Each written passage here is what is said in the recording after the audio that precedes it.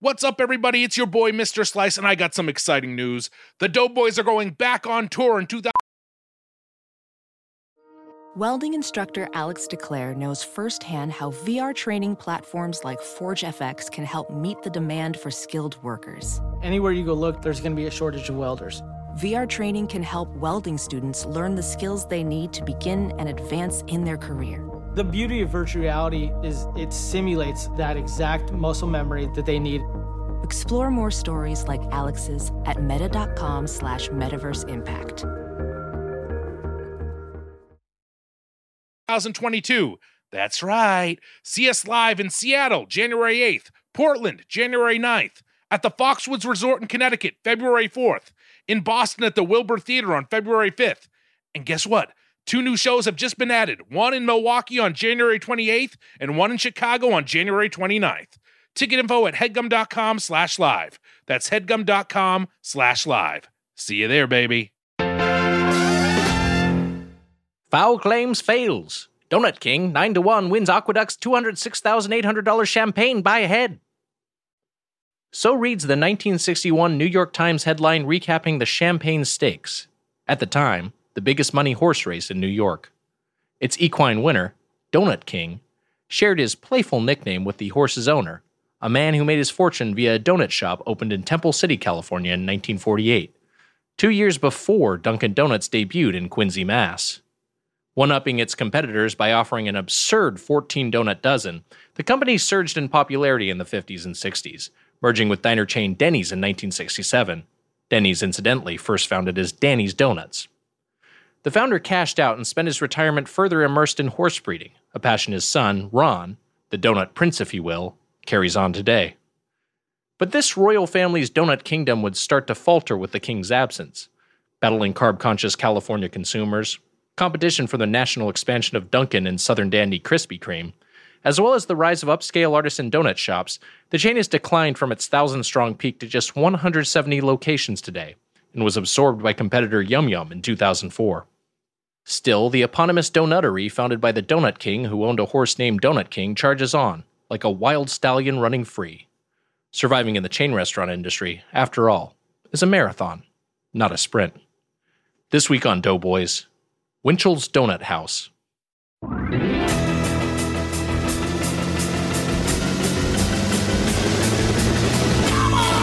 It's the Donut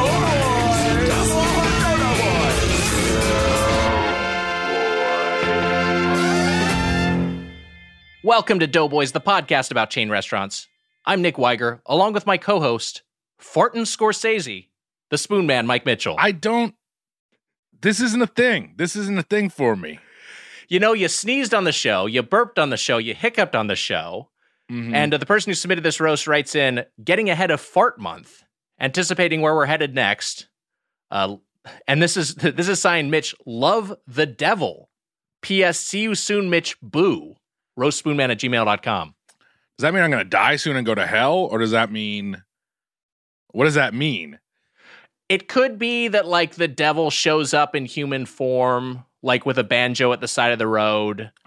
And how you doing there, sir? Yeah, exactly. A southern devil man. You don't really realize what, like, you just, this is a nice guy, and then eventually he's like, say, how much value do you place on your soul? You're like, what if you could be the most famous actor in the world? Does that prospect intrigue you? Could I offer you a first dose of Pfizer vaccine? Or perhaps Moderna is more your speed. Wait a minute. So is the vaccine bad? Then you're confused. You don't know what's going on. You know, Johnson & Johnson has been reapproved. I got that if you want it. Well, I hope I don't. You know, that seems like a good version of the devil to see. Honestly, is the kind Southern gentleman devil. Yes. I feel like I'm fine with that. I don't like Pazuzu or the Exorcist devil. I don't want to see Reagan. I don't want to see Reagan. No. Is it Regan or Reagan? It's Reagan, right? I think it's Reagan. It's like Ronald Reagan, basically. I think it's like Ronald Reagan. Yeah. Speaking of the devil. Speaking of pure evil. That's right. We hate to get political on this show, but Ronald Reagan, he might as well have been the real devil in my eyes. Well, I'm the devil. I knew it. I fucking knew it. Hey, what's his wife's name? Hey, Martha. Nancy. I'm just gonna. Oh, okay, No, Nancy. It's Nancy. Nancy Reagan. Not Martha. You're thinking of George Washington, the first president. I was actually thinking of Martha Kent. Oh, Clark Kent's mom. Got it. Why did you say that name? Hey, Nancy, turn the AC off. That's my impression of You hot fuck. You love it. You can do a better Reagan than me. I've never really tried a Reagan before. Hey, he kind of sounds like this, I guess. Well, I'm Ronald Reagan. I don't know any of my phrases. Yeah. Mr. Gorbachev, tear down this wall. That's one. That's good. My brain is rotting, you see, so I've forgotten the things that I used to say, except for, well. This is good that the SNL off season, not even in the writer's room, when they were trying to figure out what Reagan sounded like in 19 fucking... When did he go into office? Late 70s? 81 took office. Yeah, won the 80 election, took office in 81. Absolutely fucking demolished Mondale in 84. Nice try, just Mondale. Fucking a shellacking. You look like a fool, Mondale, still. I won Minnesota. Shut up. Shut the fuck up. One state?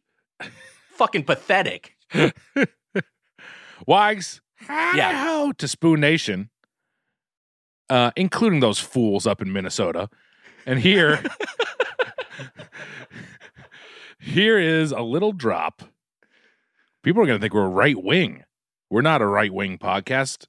We're leftists. because we're making fun of the Democratic candidate who lost to Ronald Reagan, who famously completely dismantled public infrastructure in this country, crushed unions, and because we were also expressing skepticism about the vaccine earlier. You think those two factors might make people think we're right wing, especially if they're listening to the podcast for the first time? Well, guess what? You're right. That's our new thing now. Gotcha. All right, here we go. Here is a little drop, Wags. Oh yeah, I'm the bad guy, Nick. I'm the bad guy. Durr.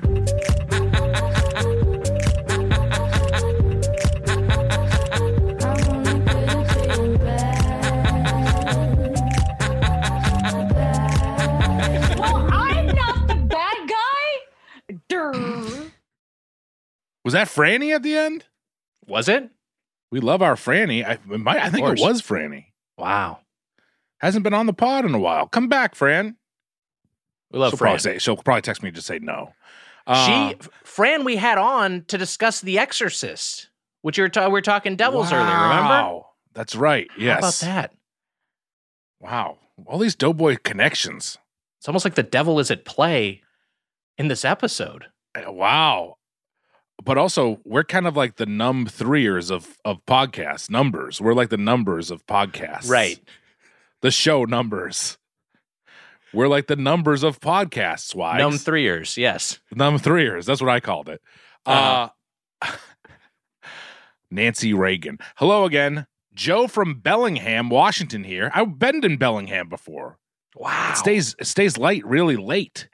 I was there with Mookie and Betsy. Who else was there? Was Nicole there? It was a good crew. It might have been Nicole. This was back in the day. You were doing a UCB touring show. You would like go to a college and do improv. Mm-hmm. Yeah. What a lineup they were seeing back then. Back in like 2009 or whatever that is. Yeah, Mike Mitchell, Molasses Boy, Alan McLeod. Oh, I'm sorry, Mookie Blakelock. I know Alan would do it sometimes. Alan, I did it with Alan a couple times, yeah. Nicole Byer, Betsy Sidaro. Seeing all these future stars up on the stage doing improv at your fucking college dorm. And a lot of them would be like, I'm not going to do this anymore. I bet you I could find. I'm gonna search by place. I'm gonna find it. But look, you're trying to find pictures of this trip. Mm-hmm. You're trying to geolocate them. There's Washington, but it's DC. Anyways, That is, hello again, Joe from Bellingham, Washington here. My last drop, introduce you guys to the hip indie band, The Brawlers. Here's another banger. See y'all at the Seattle show. We made a joke about The Brawlers, is what that is. Oh, what was that? Wait, what was that? What was the joke? Yeah. I know who was up there with us. It was me, Betsy, Okay. Mookie, Dave Tooney, friend of the show, Dave Tooney. Wow, Dave Tooney. What a lineup. We're gonna have Dave back. Good lineup. We didn't know any bands, so I think we made up The Brawlers. Oh, it was a fake. Emma's nodding along. This was a fake band. Okay. Oh no, but I think by Doughboy's lore, it's real. We should say it's real. It's canon in our universe. Mm-hmm. Right. Wags. But I mean, it should look. There's just been a lot of bad stuff lately, and I feel like we're sad about it. And so there was a hurricane, and then all this bullshit that went down in Texas, and then Michael K. Williams passed away the other day. Just a shitty stretch of time here, and so we're bummed out, and we're thinking about all of it. We don't record on a regular basis where things are updated weekly, but we wanted to say that our hearts go out to everyone and everyone affected by that in Texas and everyone affected by the hurricane, and to Michael Kenneth Williams. That's all. Yeah, always a continuing torrent of bad news in this failed state in which we live. It's a bummer. But yeah, we hope everyone is safe and sound and hanging in there. And hey, hope maybe the podcast is giving you a little bit of comfort if you're dealing with something. Who knows? Or maybe you're just like, hey, things could be worse. I actually don't think it's that bad. I think it's actually pretty good. Oh, shit. Oh, no. We're getting the Reagan seal of approval? I lost how to do the accent already. All right, let's get our guest in here, for God's sakes. Yeah, after going through a raft of recent tragedies, let's introduce our guest. We're actually very, very excited to have him. A writer and producer from Prison Break and Burn Notice, and now Turner and Hooch, which you can find streaming on Disney+. Mike Horowitz is here. Hi, Mike. Hey, guys. How are you? Good. Doing well. Thanks for being here. Thank you so much for making time for us. Mike, right off the bat, I have to say this because this is my first association with Turner and Hooch, and I know the series is a derived from the Tom Hanks movie, although it's its own thing. But the Tom Hanks movie back in the Turner and Hooch, I saw as a little boy, the first movie to make me cry. Oh yeah, I cried at Turner and Hooch. Yeah, it breaks people. That the movie. Yeah. Our show hopefully is a little happier, at least at the endings of episodes. Every episode you cry as much as that. But also, I'm gonna say this, Mike. Nick hasn't cried since that movie. That was my first and last cry. All the tears. Yeah.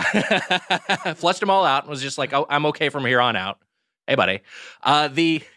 It was because like there's I don't know. It's like oh, there's a fun kids movie, and then it has a very sad ending. K-9, the Jim Belushi movie, which came out at a similar time, has because that's just we all know how Hollywood works. There's like why do one thing if you could do two things at twice the cost? The K-9 was the same thing. It was like a cop and his dog partner, and they didn't get along, but it had like a happy ending. And I remember being like, K-9 is better because it's not sad. Like that was just my kid brain's way of dealing with it. No, absolutely. We went back and rewatched Turner and Hooch the movie. When I was up for this job, and I was kind of shocked. I was like, "Are they really going to do this?" Oh wait, they do. They just rip your heart in half. Yeah, it's really sad. It's a bummer. And like as a kid, I was like, I think as a kid being like, I shouldn't have seen this. It feels like something I shouldn't have seen happen. But then there's a little puppy Hooch at the end. And also there's like a young Tom Hanks too. It's weird. There's a young puppy and then like a little young version of Tom Hanks. Yeah, he gets reverse bigged at the end. Yeah. Yeah, really weird. I wrote twist that sketch, Wags. I wrote Little for the Birthday Boys, thinking we could get Tom Hanks and Colin Hanks for an episode. Not going to happen. Yeah. It's just not going to we're not going to get either of them. That's a tough booking. It's a big swing. It was a big swing. It is. You got to take them sometimes. Mike, I got to ask you, you worked on Prison Break. During our intro, before we introduced you here, was there any time where you were trying to make a Doughboys break where you thought you would escape from being on the pod? Yeah, I was just really excited about my mom watching or listening to this. But at least I got the devil episode. I'm excited. That is the issue. We actually were just talking about this on the last episode we recorded. Unlistenable for any family member. Like, I don't want my mom to ever. She came to the live show, and I didn't like that she was at the live show. I just had to forget that she was there, kind of. You know, it's not good. She was beaming. She was happy to see her boy up on stage in a crowd of people, a dueling crowd. How do you say that? A dueling? Adoring? Adulation. Is there a form of adulation that's like aduling, like an active version I think it would of have been. I think you would have been right on if you said a drooling crowd. Yeah,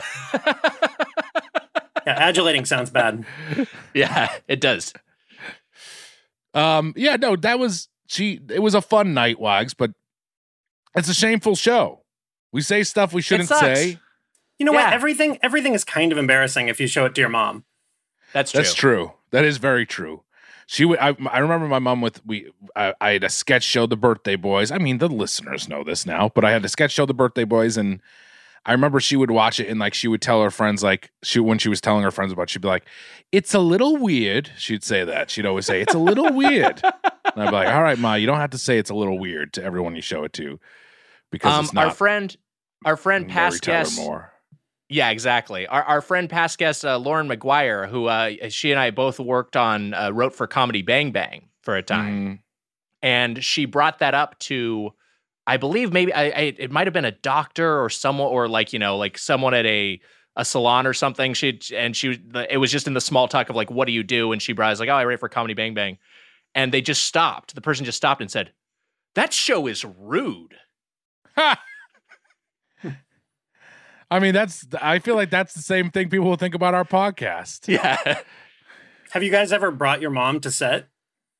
I have brought my mom to set, and I've like always tried to make sure that I wasn't filming something, because the last thing I want to do is like be acting and then like turn around and see my mom like staring at me, and I just feel it would be a horrible experience. But I think she has gone to set and has seen stuff be filmed before. I've worked on a lot of studio shows, so it'll be like, hey, like my parents would come and like sit in the audience, so it's a little bit of a different experience. It's not like there's a take and you're 4 feet away from an actor standing behind a camera. It's not quite the same thing. But Mike, you've experienced this. Bringing my mom to set, it's well, the main thing is, as you guys know about visitors on set, is it's extremely boring after 15 minutes. Once you figure out, where the food is and what's going on. It gets super dull watching take after take and then, different setups. Yes. Yeah. I think that is, it's very hard to explain to like, my mom or sister what it is that I do. So it is great for them to see a sneak peek. And then when we were doing Tomorrow War, that was cool that they came and Pratt kind of waved at him. That was like a nice moment where they were like, "Oh, Pratt's waving at him." And was this at the while you were shooting something, or was this at the premiere? This is at Tomorrow while we were filming. They came down to Atlanta. Cool. I brought him to set, and then it was like the scene where they come back from the future. Spoiler alert! And they fall to the ground. They come back? Yeah. God damn it! Did you check out at a certain point in that movie, Wags? I watched some of it. I saw the whole movie. It's a great action film. It's an original IP. I wish there were more like them. You know who else saw it? Someone I've been texting with lately. George Weiger. I've been texting with my father. That's right. We mentioned this in the previous episode. I've been texting with Wags' dad. Yeah. And he told me that he enjoyed the Tomorrow War. Okay, great. He said, very scary. He said, the aliens made me, he said, practically made me piss myself. And I said, that's crazy. And then he said, haha, but would it be gross if I really did? And I said, I don't know. He said, well, I don't know either. And then the conversation kind of fizzled out there. But yeah, sounds like him.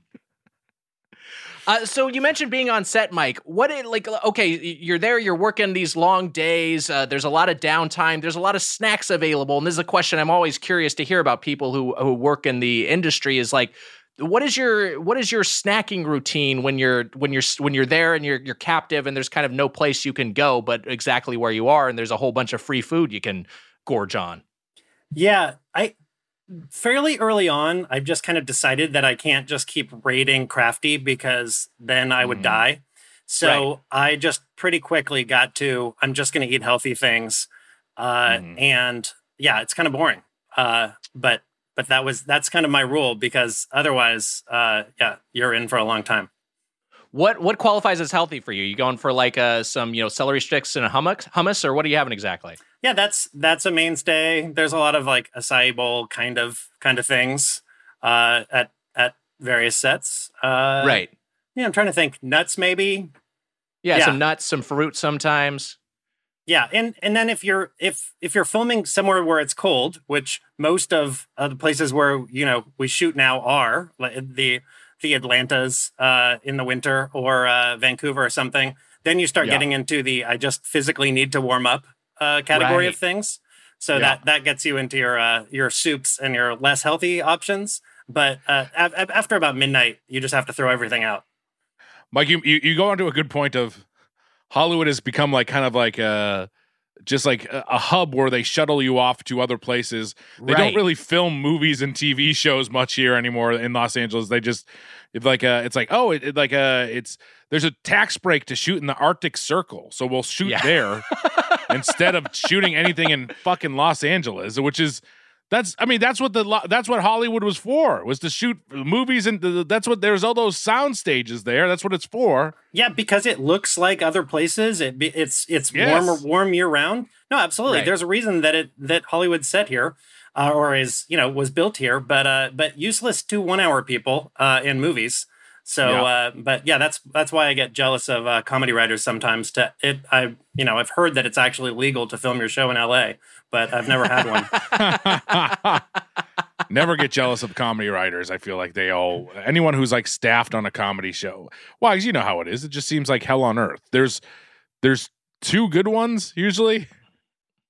What do you mean, shows? Yeah, there's two good comedy shows going at one time, maybe. Most of everything that's being made is bad, and what you're working on is bad, and you're just sort of like. But I mean, that's also a reality. I feel like of so much of in any sort of creative field. I mean, that's how I felt working in video games. It's how a lot of people felt in the video game industry feels. Like I'm working on this thing that I know is going to be bad, and there's only so much I can do with a small chunk that I have stewardship over, that I have control over. Road to Respect is a classic, but the Sopranos game. Road to Respect, a classic game. Full cast did VO, so that is cool. And I think it maybe is canon. Don't they refer to it like in the Sopranos, like I don't know what it's called, like the Tony Wiki or whatever the fuck they all have like funny names. They bring up Sopranos Road to Respect video game protagonist Joey Nails in season 5. Do they really? No, they don't. Oh, no, I'm glad they don't. The Gabagool Wiki. It's something like that. It's something stupid. Mike, it's probably like it might be like the Bada Bing like wiki or something. Oh yeah, that feels like the kind of. I actually do like that. Or Satriali's. Is that the pork store? Yeah, Satriali's, which does exist, right? It is actually, or maybe the place it was based on. Yeah, like the place that they first filmed in was actually like a meat shop. But Mike, I'm with you when going back to sets. I don't like, so many people are like, ooh, craft service, and that's fun. I don't even like craft service. There are people who bring around they'll bring around special stuff, like you were saying, like I can't say it, but acai. How do you say it? Acai bowl? Acai? I think it's acai. Yeah. Okay. Acai. Yeah. I had a vowel at the end that I thought was accuracy, but acai? I'm not sure. Acai. Oh, is it acai? It's got a little accent over the I. Who cares? Yeah. Yeah. Acai bowls.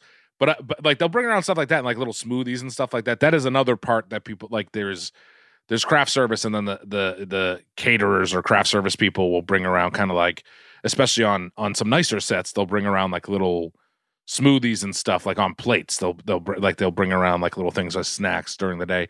But get rid of that table. To me, I don't need that table. And so many people are like, ooh, I don't need it. I like the lunch.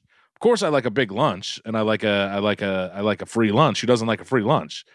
But the table, I don't need. I don't need donuts and chips and shit sitting out. I don't need that. I will say, when you work a job, that there is a period where it feels like absolute heaven. And because it is such a perk that you don't get in so many other lines of work, where you've got to like, you maybe you get a free meal if you work in a restaurant, but maybe not even that. But like, like if you come from working office jobs with vending machines, and then all of a sudden you've got like, wow, this shit is just free. I can just grab a soda and drink it and not have to pay $1 out of my paycheck for it. Like there is a period where that feels like heaven. And then you start to get spoiled by it. And you're like, this is just like empty calories I'm consuming that I fucking don't need in my life. I think crew likes it. I think it is a lot I think a lot of the crews and grips and stuff. I think, and so it's those guys are fucking. They're on their feet working all day. They're like moving shit around. You got to move like a fucking 30-pound light and like rig it. It's like that's very different than like me sitting in a fucking folding chair trying to think of alts for what quirky job some like the guest star had. He's a dog ball inspector. That's good. All right, that's good. That'll go in. That's the one to beat. By the way, Mitch, I looked up the Sopranos Wikipedia. I have the name of it. Are you ready? Yep. The Sopranos Wiki. Classic. I like it. I bet good. there's more than one because there can be multiple ones. But what a letdown. Yeah.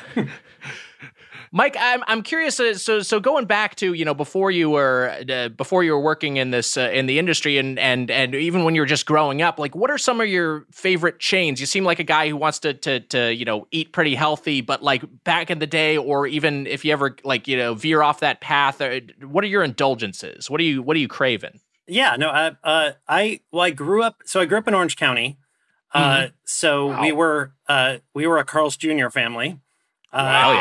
And I spent, I was realizing the other day, I probably spent the better part of my 7th and 8th grade after school going to Carl's and sitting there and ordering $3 worth of food with my friends and trying to stay there the entire time and feeling like persecuted by management for not being excited that a bunch of preteens were hanging out there. So yeah, ate a lot of that, a lot of McDonald's, more of a nuggets guy. And then basically my 20s, which was my long, dark period of writing script after script and, being in debt. I was just into anything that was a good place to sit and write. So I was doing a lot of, renting tables. So that got me into whatever level of chain, Cheesecake Factory is and things like that. Yes. Yeah. So I sort of decided that my time was worth, $20 an hour. So if I spent $15 an hour and then, was writing the entire time, it was worth it. You're coming out ahead. So wait, Cheesecake Factory, obviously I love Cheesecake Factory. That's a Platinum Plate Club chain here on the podcast. We've had a great time every time we've gone. And I'll get that just for a fun indulgence. But I've never heard of anyone getting work done at Cheesecake Factory. You were able to just sort of post up and just have the booth to yourself and work on your laptop for a bit. Yeah. Do you by any chance remember the one in Brentwood that is no longer there? But for whatever reason, nobody sat in the bar. So you could sit there and you could get there whenever it opened and nurse a tropical iced tea and then order, something off the menu at some point, and that would give you about 3 hours of writing time. I used to love that Cheesecake Factory. We used to go like when we had like a little bit of money to spend in college, and then Nally and I, my wife would go in the early point when we were dating. It was a great Cheesecake Factory. R.I.P. Man, I don't even think I knew Cheesecake Factory existed at that point. Why? Because that was a phenomenon I didn't even know of. But it's funny to me that, it seems like a good place to do it. By the way, I wanted to say, Mike, that if the show, The OC, was more about teens hanging out in a Carl's Jr. and trying to stick around longer than they should, I think I would watch that show more than what it was about, whatever that show was about. Yeah, we were living the dream. That's the real OC to me. Exactly. We've talked about this with our friend Jordan Morris, who's also from Orange County, and I'm not from Orange County, but I spent a good amount of time in Orange County because Long Beach is just at the southern end of LA County. It's right on the border there. The outside image of Orange County is so informed by like the OC and like Laguna Beach that it's like this glamorous, and there is that side of it. There is the super rich, hey, fucking Ronald Reagan, supporting contingent. But there's also just kind of like this, working class, surfer, dare I say, dirtbag side to OC. That's like really, I don't know. It's like a really interesting side you never see portrayed in media. I think mostly just because it's boring. We were in Anaheim and Garden Grove, so there's no surfing happening there, and it was just kind of solidly middle class suburbs. Yes. You know what? I've taken the trip to Garden Grove, much like Brad Knoll. and it's not a bad spot. Mike, I got to ask you what you're sipping on too. Oh, this is actually a tropical iced tea as well. Wow, the tropical iced tea. I'm really selling tropical iced tea today. Well, I was going to say, Wags, so you were going to say something. I cut you off. What are you going to say before I get to my point? Just on the Cheesecake Factory Brentwood, I have a very strong memory. I have a very strong memory of the Cheesecake Factory Brentwood specifically. I was with a larger party, and we sat down, and the Hootie and the Blowfish song, I Only Want to Be With You, was playing. Mm-hmm. And as it hit the chorus, our server arrived and singing along with the soundtrack went, I only want to be with you. Welcome to the Cheesecake Factory. I was like, this fucking rules. Oh, my God. This is so good. As good as it gets. God. Yeah. Wow, that's a life highlight, eh? I mean, top 5. Did chains like that use... I know that, like, California Pizza Kitchen got worse. Yes. And maybe Cheesecake Factory is a little worse, but I feel like that was just like the early 2000s maybe was just the banner, era for those places. I feel like the quality was so good. For sure, and they yet to be kind of usurped by like the gastropubs and the local farm to table restaurants that kind of that was a time when that was the nice restaurant that you would go to in town. Brentwood, the fucking one of the fanciest, richest areas in LA, if not the country. There's a fucking Cheesecake Factory that was thriving there, and then eventually couldn't do business anymore. But I say. The end of my rant is just going to say I think that Cheesecake Factory is still about as good. I think they haven't really dropped off in quality. They're still pretty good. Yeah, I've not gone and been disappointed. But I normally just order, kind of a rotating, small list of things there. So that menu is so enormous that 50% of it could drop off and I wouldn't even know. Right. From the first time I've had it till now, I do think that Wags, I think you're right. They're still pretty good. I mean, they're still good. I shouldn't say pretty good. They are still good. The quality hasn't dipped. Not that I can see, at least. Not that I've noticed. But my thought is that it's a good place to write just because it's so huge, because it feels like a part of those chain restaurants that were like in the real estate market. Like just the one in the Grove is such a fucking huge so big. where we met to discuss the first Doughboys, where we came up with the idea. This podcast. We were at the Cheesecake Factory, and I was like, oh yeah, like we went late afternoon, and Mike, that makes sense, because I'm like, they were empty. They were just empty. It's just so cavernous and huge that you can probably sit there all day and not even be noticed.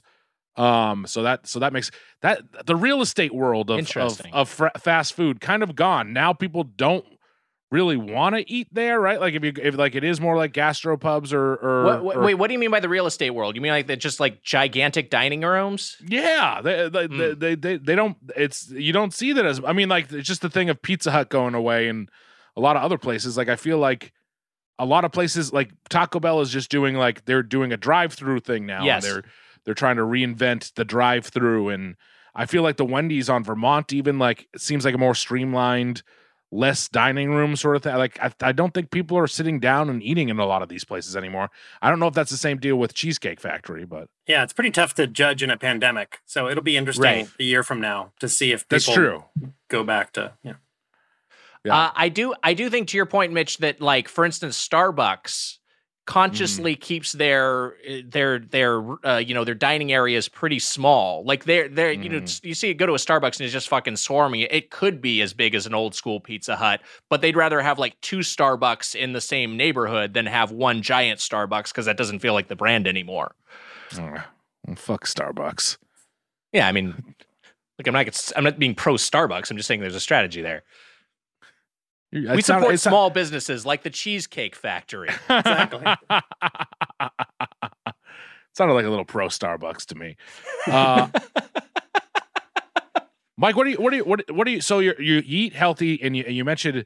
Oh, sorry, I don't eat healthy. I just eat healthy while I'm on set, because it's one of those. I also decided that a while. Like I used to review movies terribly when I was in college.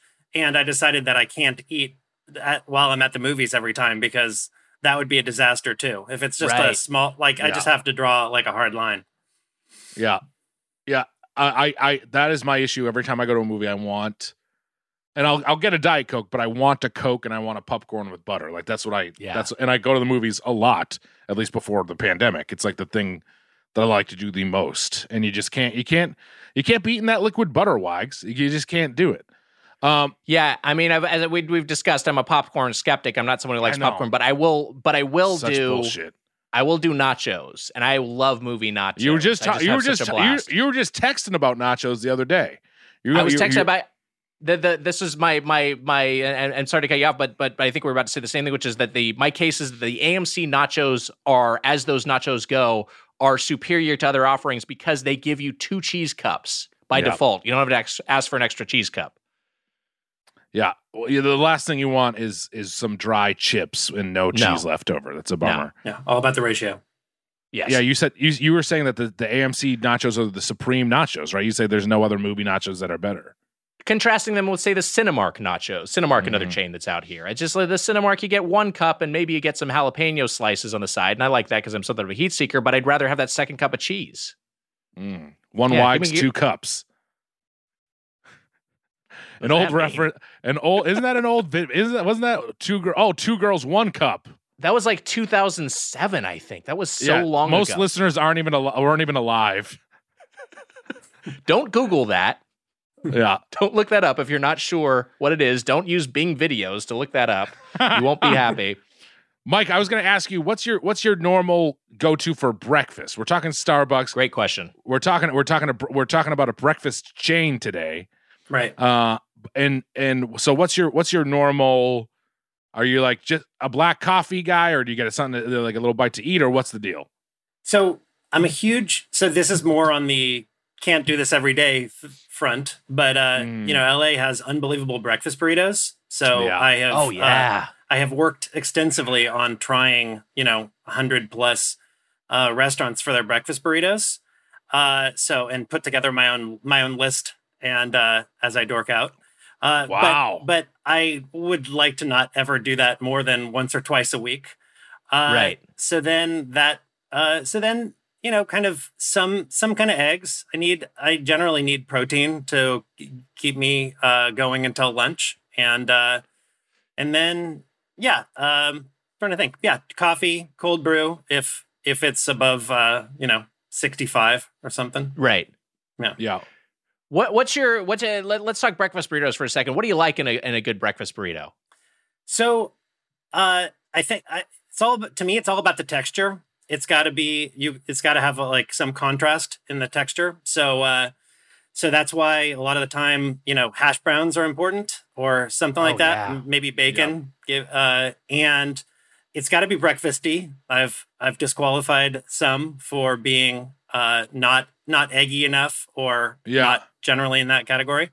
I agree with that. I think it's got to be egalitarian. Like there are some that I like a lot that are $12 or something, but I think generally, breakfast burritos are for the people.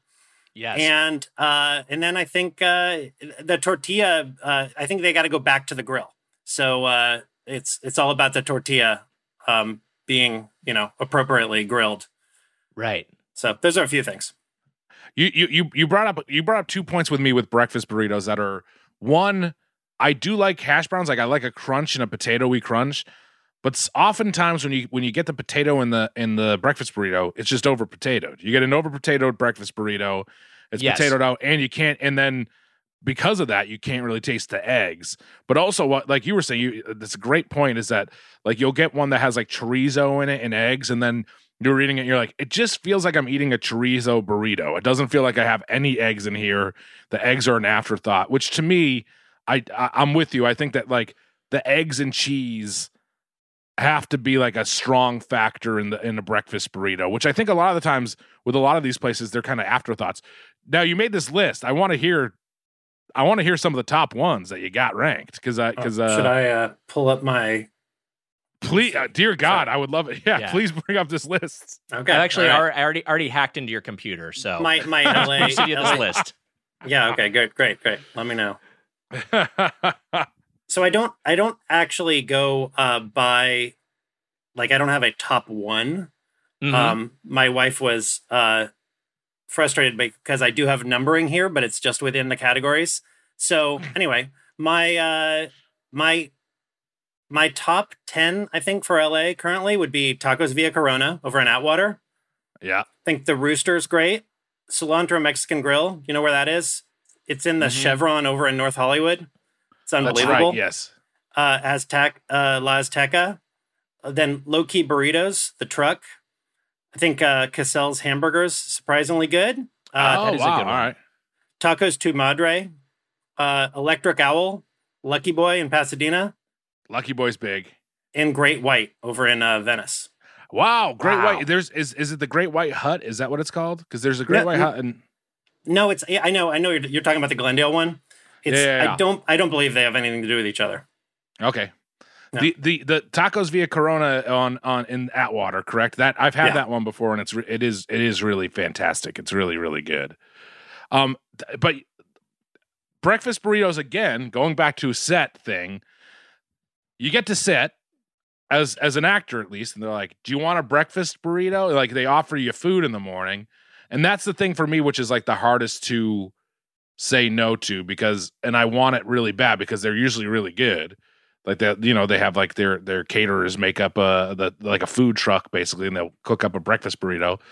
But then you just gotta bomb, and you gotta it's a gut bomb, at least for me. I know at some point I'm gonna have to use the bathroom, and I'm on set, and I'm now wired up, and I'm like, if I need to eat lighter than that, I can't do the breakfast burrito, but I want it more than anything. It's always what I want when I go. Yeah, I think you just got to say yes to it, and then just maybe throw half away, which sounds terrible. But the other glorious thing about breakfast burritos is they travel. So it's because it's going to be like, half an hour or 45 minutes until some PA gets you your breakfast burrito. And and you have a chance at it being good at that point. Anything else is going to be terrible. The PA he's carrying like 39 breakfast burritos. yeah. I think that the only thing you can do is just I kind of go veggie at a certain point because just otherwise that just slightly improves what you're eating. Going back to your list, because I Tacos Tu Madre, it sounded familiar to me, and I looked it up, and I was like, oh yeah, wait, I have had this one. I've had their breakfast tacos, but their breakfast burrito has something. You're talking about potatoes and the texture in them, has tater tots in it, which is like, unconventional, but gives it a nice little crunch, a little crispness. That's a good crunch. No, I think that is a great sneaky move that a lot of places do. Exactly for the crunch, but not too overpowering. Also at Tacos Tu Madre, I think they're way better if you sub out their cheese. They have another cheese there, the queso pinello, I think. Okay. As I probably massacred how I said that, but anyway, it's pretty fantastic. Your list, I'm impressed because you're like, hey, best breakfast burritos in LA, but this is like a sprawling geographic area. Like you're talking about stuff from Venice to North Hollywood. We're covering like, we're talking 90-minute drives over some of these spans. We're going all the way to Pasadena. So you did your homework. Yeah, but I still have a lot more homework to do, and there are a ton more. The LA Times just came out with a list, like Bill Addison's list, and Infatuation's got one, and there's a bunch of great ones that have, and it, the pandemic has not slowed down the proliferation of breakfast burritos. So there are plenty of great ones to try, and in all directions. Yeah, and if you are looking for breakfast burrito guidance in the City of Angels, beyond Mike's list, our friend Farley Elliott, past guest of the show, coming back on the show real soon, hopefully, has a 20 essential breakfast burritos in LA that he published in 2020, so it should be still pretty current. But yeah, there's no shortage of good ones. Wags, you know who has a good one? I think Oaks Gourmet, right around the corner from UCB. From the UCB Theater. That's right. You go there early. I mean, if you're over there early enough for a breakfast burrito, there's something wrong. You got to do some sort of rehearsal or some sort of practice group at fucking 9 a.m. or something terrible. Be let into the theater, do comedy for people at 10:30 a.m. And then you go around the corner, you get yourself a little Oaks Gourmet burrito, and I like that because it's got runny eggs. It's got like a little bit of runny eggs. You get some yolk going. So yeah, it's a good one too. That is you get the over medium eggs. I'm looking through Farley's list, and this is a place that my lovely wife Natalie introduced me to, the Chori Man. Oh yeah, which is down in San Pedro. Yeah, Chori Man's got a really good one. What is the Chori no shortage Man? options. It's like it's a portmanteau of chorizo and man. Oh, wow. He's It the sounds Tory like a man. horror movie in many ways. It also is a Korean horror movie. The Chori man like lives off death and anger or whatever. Yeah. Is that sort of. Eats children's souls. And he has a taco shop. Well, look, we could talk breakfast burritos all day, but we have donuts to get to. We're going to take a break, and we'll be back in donut country with more Doughboys. That's my country. Mitch, my friend, you ever walk in a store and have no idea what wine to get? Yeah, every time. Me too. And I love wine. That's why I love our next sponsor, Naked Wines. Wow. Naked Wines is a subscription service that seamlessly connects you to the finest independent winemakers on the planet, so you get a box of the market's best quality wines however often you'd like for a fraction of the price you'd normally pay in stores. Wow. How do they do it? Naked Wines connects winemakers and wine drinkers directly, allowing for vineyard to your door delivery at up to 60% off what you would pay in store. By cutting out the traditional retail middlemen costs and markups, winemakers can pass those savings on to you without skimping on quality.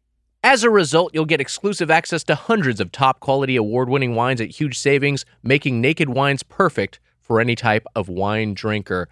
Hey, you know what I love about Naked Wines? What's that, Wags? They have a lot of my favorite varietals. In fact, my favorite wine Naked Wines sent me was the Cabernet Sauvignon. The wine is so good, and it's such a good deal. Wow, Wags, you know, and as not a huge wine drinker, they sent me a few different wines, and it was fun for me to taste different types of wines and types, and you know what? It's helping me to learn. You might all of a sudden be like, hey, I like a Chenin Blanc. I didn't know I was going to like that. Wags, I'm learning. That's huge for you. Naked Wines has been around for over 10 years and funds over 90 independent winemakers. With no commitments or membership fees, you can enjoy Naked Wines hassle-free. Wow. And the best part, every bottle is a passion project from an independent winemaker, so we're literally making an independent winemaker's dream come true. So head to nakedwines.com/doughboys and click Enter Voucher in the top right when you get to the website and put in Doughboys for both the code and password to get 6 bottles of wine for just $39.99 with shipping included. That's $100 off and less than $7 per bottle. That's nakedwines.com/doughboys and use the code and password Doughboys and grab 6 bottles for just $39.99. One last time, that's nakedwines.com/doughboys, code and password Doughboys for $100 off your first 6 bottles. Easy peasy. Ophthalmologist Dr. Strauss has seen firsthand how the metaverse is helping surgeons practice the procedures to treat cataracts.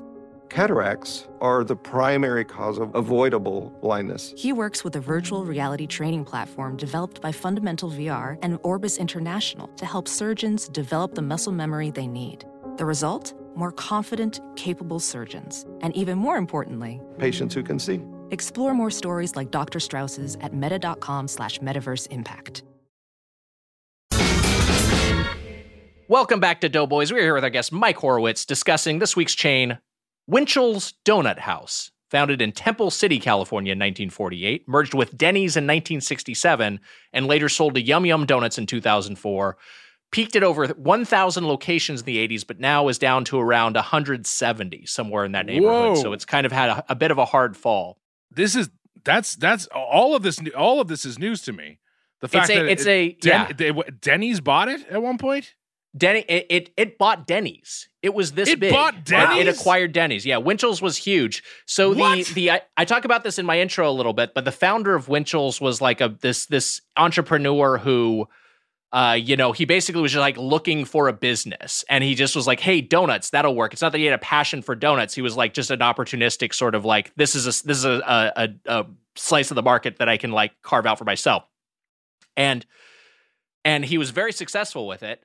And the company under his leadership was like successful, but then he eventually retired and started breeding racehorses. And when he did that, the company kind of, receded a little bit. That combined with, I think that, Dunkin' Donuts, Krispy Kreme didn't used to be out here. I mean, Mike, you know this from growing up out here. Those came around in after the 21st century. So that Winchell's kind of had this market all to itself. It was like Winchell's and Yum Yum for a long time. And I think that competition, and then also just people just kind of generally not wanting dessert for breakfast anymore because people are mindful of what they eat. I think that all those factors were kind of tough for it. So Yum Yum bought Winchell's eventually. Yum Yum bought Winchell's in 2004 when it was really struggling. Wow. Yeah. That's really wild to me. But, I mean, like, yeah. When Denny's was involved, was that a weak point for Denny's? Because it feels like, to me, Denny's is massive. Yeah. Yeah, I think Denny's had a little bit of Denny's has had some struggles over the years, and I think this was maybe at one of their low points. And Winchell's actually revived them a little bit. Well, Winchell's and Yum Yum seem so different to me. I said this to Mike when we had lunch recently, and I was saying to you that Winchell's to me feels like if Quentin Tarantino put Winchell's in one of his movies, it would feel like appropriate. It feels like a very SoCal classic donut shop. Like it feels like in Boogie Nights, like when that guy gets shot and John Cheadle gets to take the money. Mm-hmm. Like that feels like a Winchell's to me. I don't even know. I think it is just like an LA donut shop, but it feels like a Winchell's. Winchell's like when I think of LA, like California donuts, which there are a lot of great local donut shops that people love, but to me it feels like, oh, this is like originally what Winchell's was intended for. But you saying, Wags, that it was just an entrepreneur trying to make money is funny to me because it feels like such an earnest, this is a little donut shop and we care about the donuts type of place. Yes.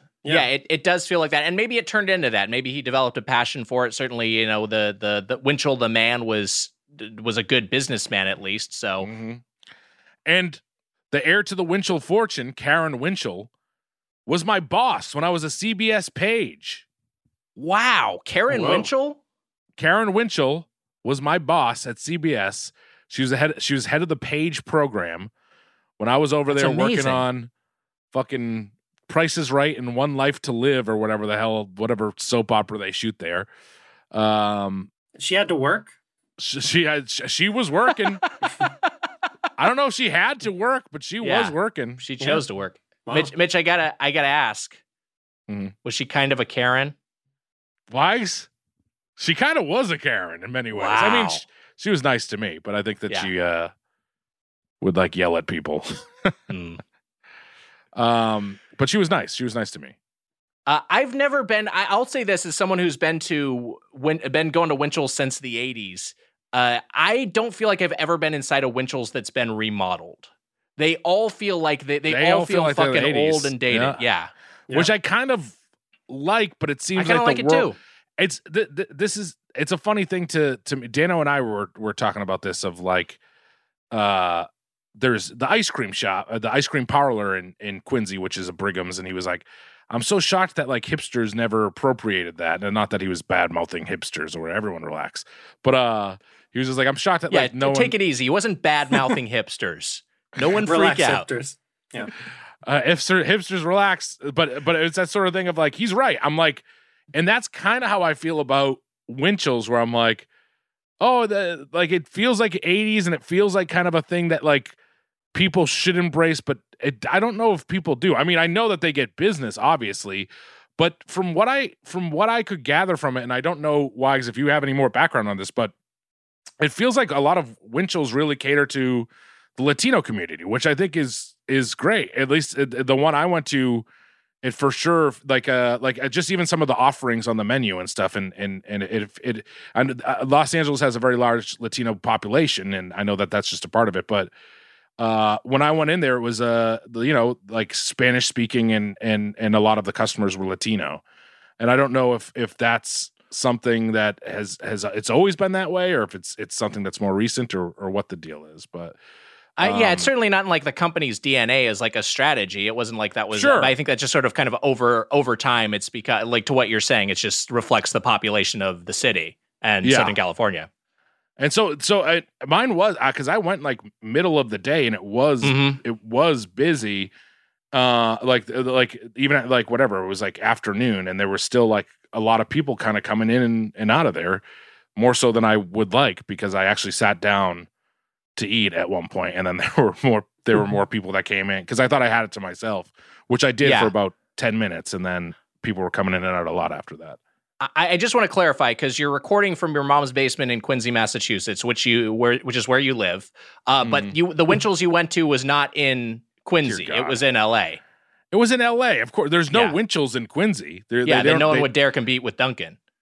Yeah, well, there is Donut. I actually there is Donut King, which was my sister, like one of my, and that is like that to me feels like a Winchell, like it's an old school donut shop, and my sister loves it, and it has great donuts, but it like does it the old school way. And I will say the Winchells I went to, it had that vibe to it. There was like you could make they made the donuts next to. Like there was the donut baking area next to the actual restaurant. Like you could see inside where they were making donuts, which is great. That's its advantage over like a Dunkin' is that it's like, oh, they're actually making the donuts here. They're not getting them shipped from like a factory that's supplying them. I want to say, or like, like one bakery that's serving like 30 of these different local outlets. You said Donut King. I have to say this also in my intro.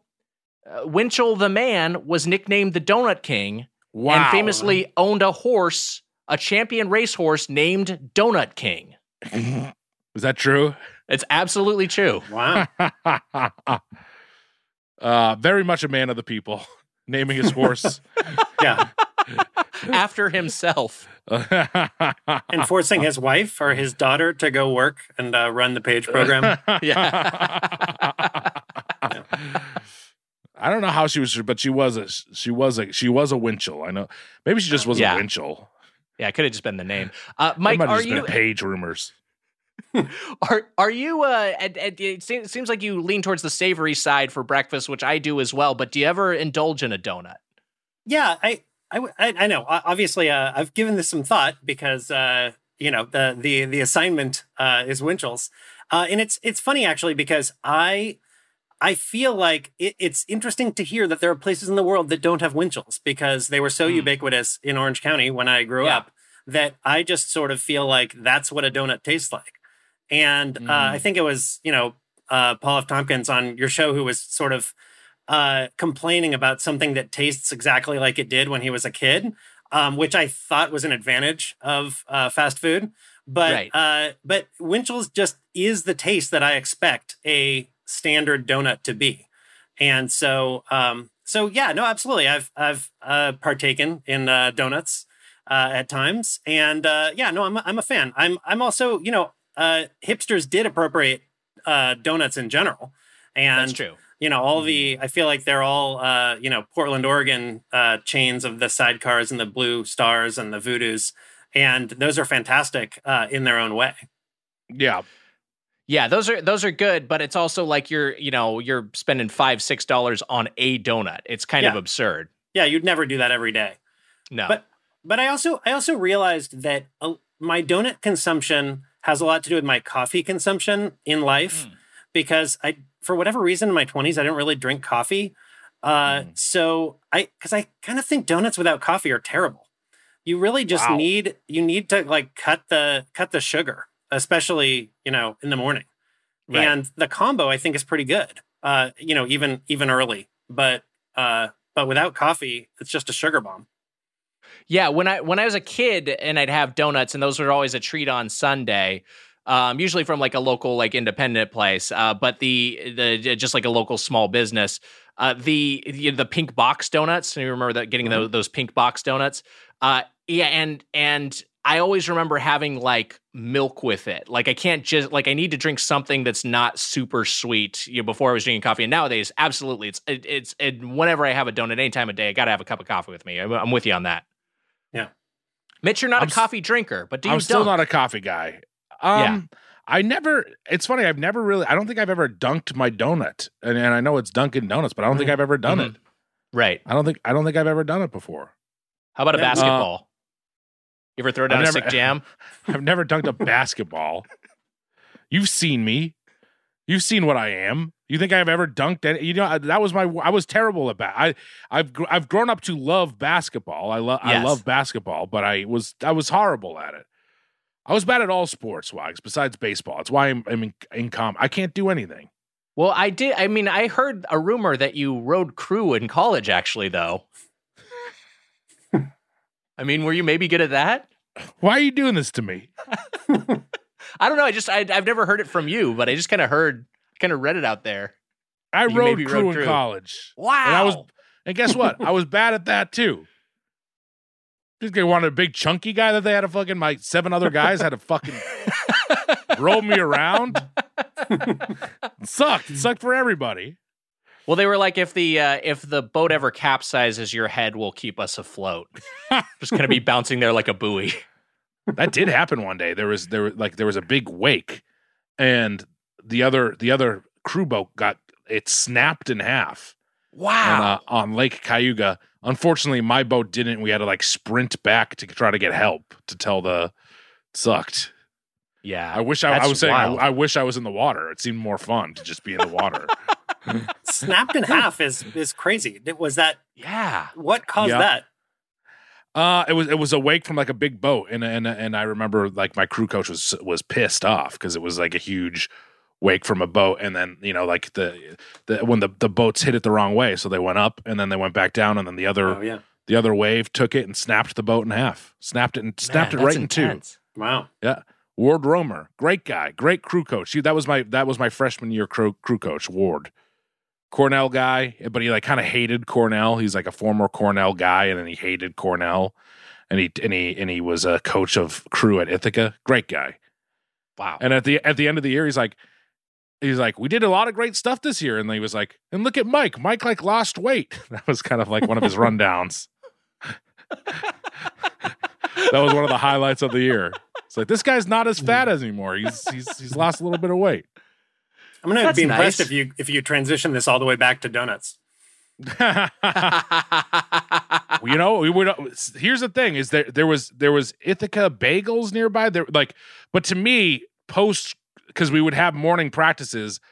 This is the thing with donuts for me is like I'm never really craving it. Like I wanted like a hot either like a bagel sandwich or to go back to the cafeteria at Ithaca and get like a bunch of eggs and bacon and like whatever and potatoes. But not to say that Winchell's doesn't offer that, because Winchell's offers a bunch of that stuff too, which I also had no idea of, is that they offer plenty of things beyond just donuts. Yeah, well, I think that actually leads up to one of my thoughts on Winchell's, which is that I think they're trying too much. Like their menu has gotten so big now, it's so sprawling, and there's so many new items. There are at least 3 different items there that had like new on it, like and like pizza they didn't used to offer. Bowls they've got like protein bowls. They've got salads now. They've got all these different smoothies. Clearly, like some of the stuff is also a pain in the ass to make. You can tell without even ordering it that like they're not really set up to have pizzas here, but they're just going to figure out how to do it with their like microwaves or whatever they've got in their kitchen. But it's like they, still what they do best is donuts and coffee, but their menu has gotten so far away from that. That said, let's get into our orders. So your location was hopping, Mitch. My location was pretty dead. I went to a West LA location mid-morning. I'll say my thoughts on this particular Winchell's is that it was a microcosm of where the food service industry is right now, which is that, there's this labor shortage. There was only one person working all over there's all these new items. And then there's also all these signs for now hiring all positions. Like they're clearly like trying so hard to find anyone who is willing to work there. And then they were also, there's all these supply issues right now. They were out of stock of a bunch of stuff. In fact, when I got in there's one other customer in line in front of me. He ordered 3 different sandwiches in succession, and each one he ordered, they were out of.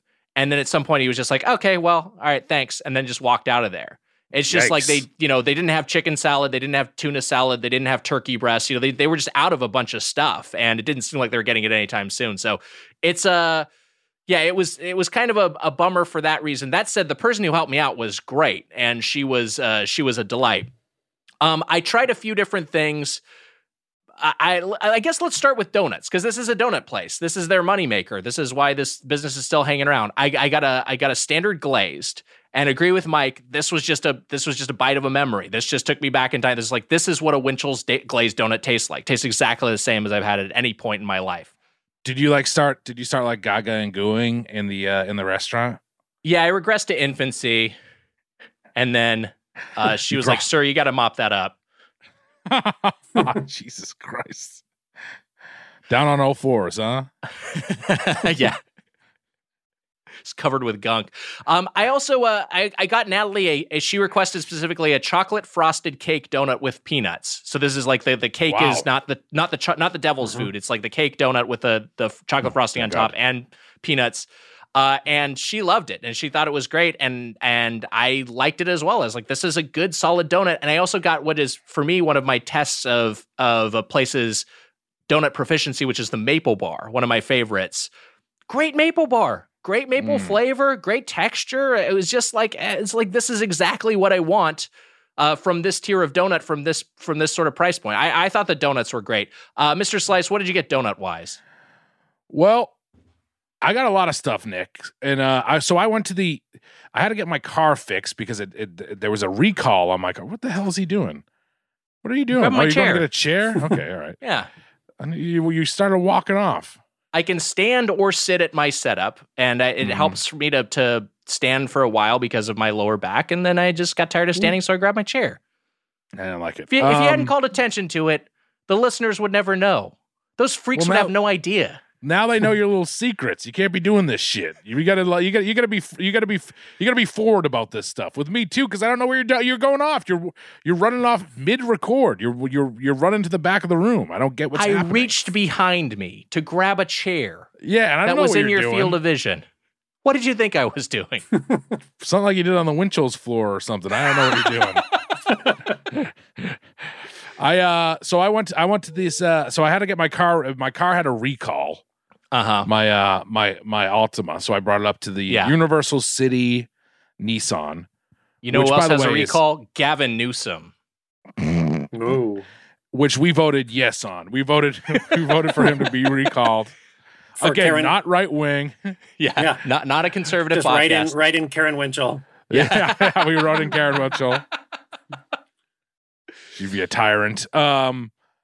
So I'm like, okay, I'm up at Universal City Nissan, which by the way is, it was like one of these things where I need to get my oil changed, and I got a flat tire, so I had to get a new tire. And I'm like, I'm gonna leave this place like spending $1,000, which was the case because Universal. Jesus Christ, They suck. You go to the fucking dealer. I mean, that's just. I had to go to the dealer because of the recall. I had to go. I get it. And so, anyways, thanks, Newsom. I was up there and I was like, there's got to be a Winchell's around, right? There's Winchell's all over the place. I was trying to go like north, I'm up in North Hollywood.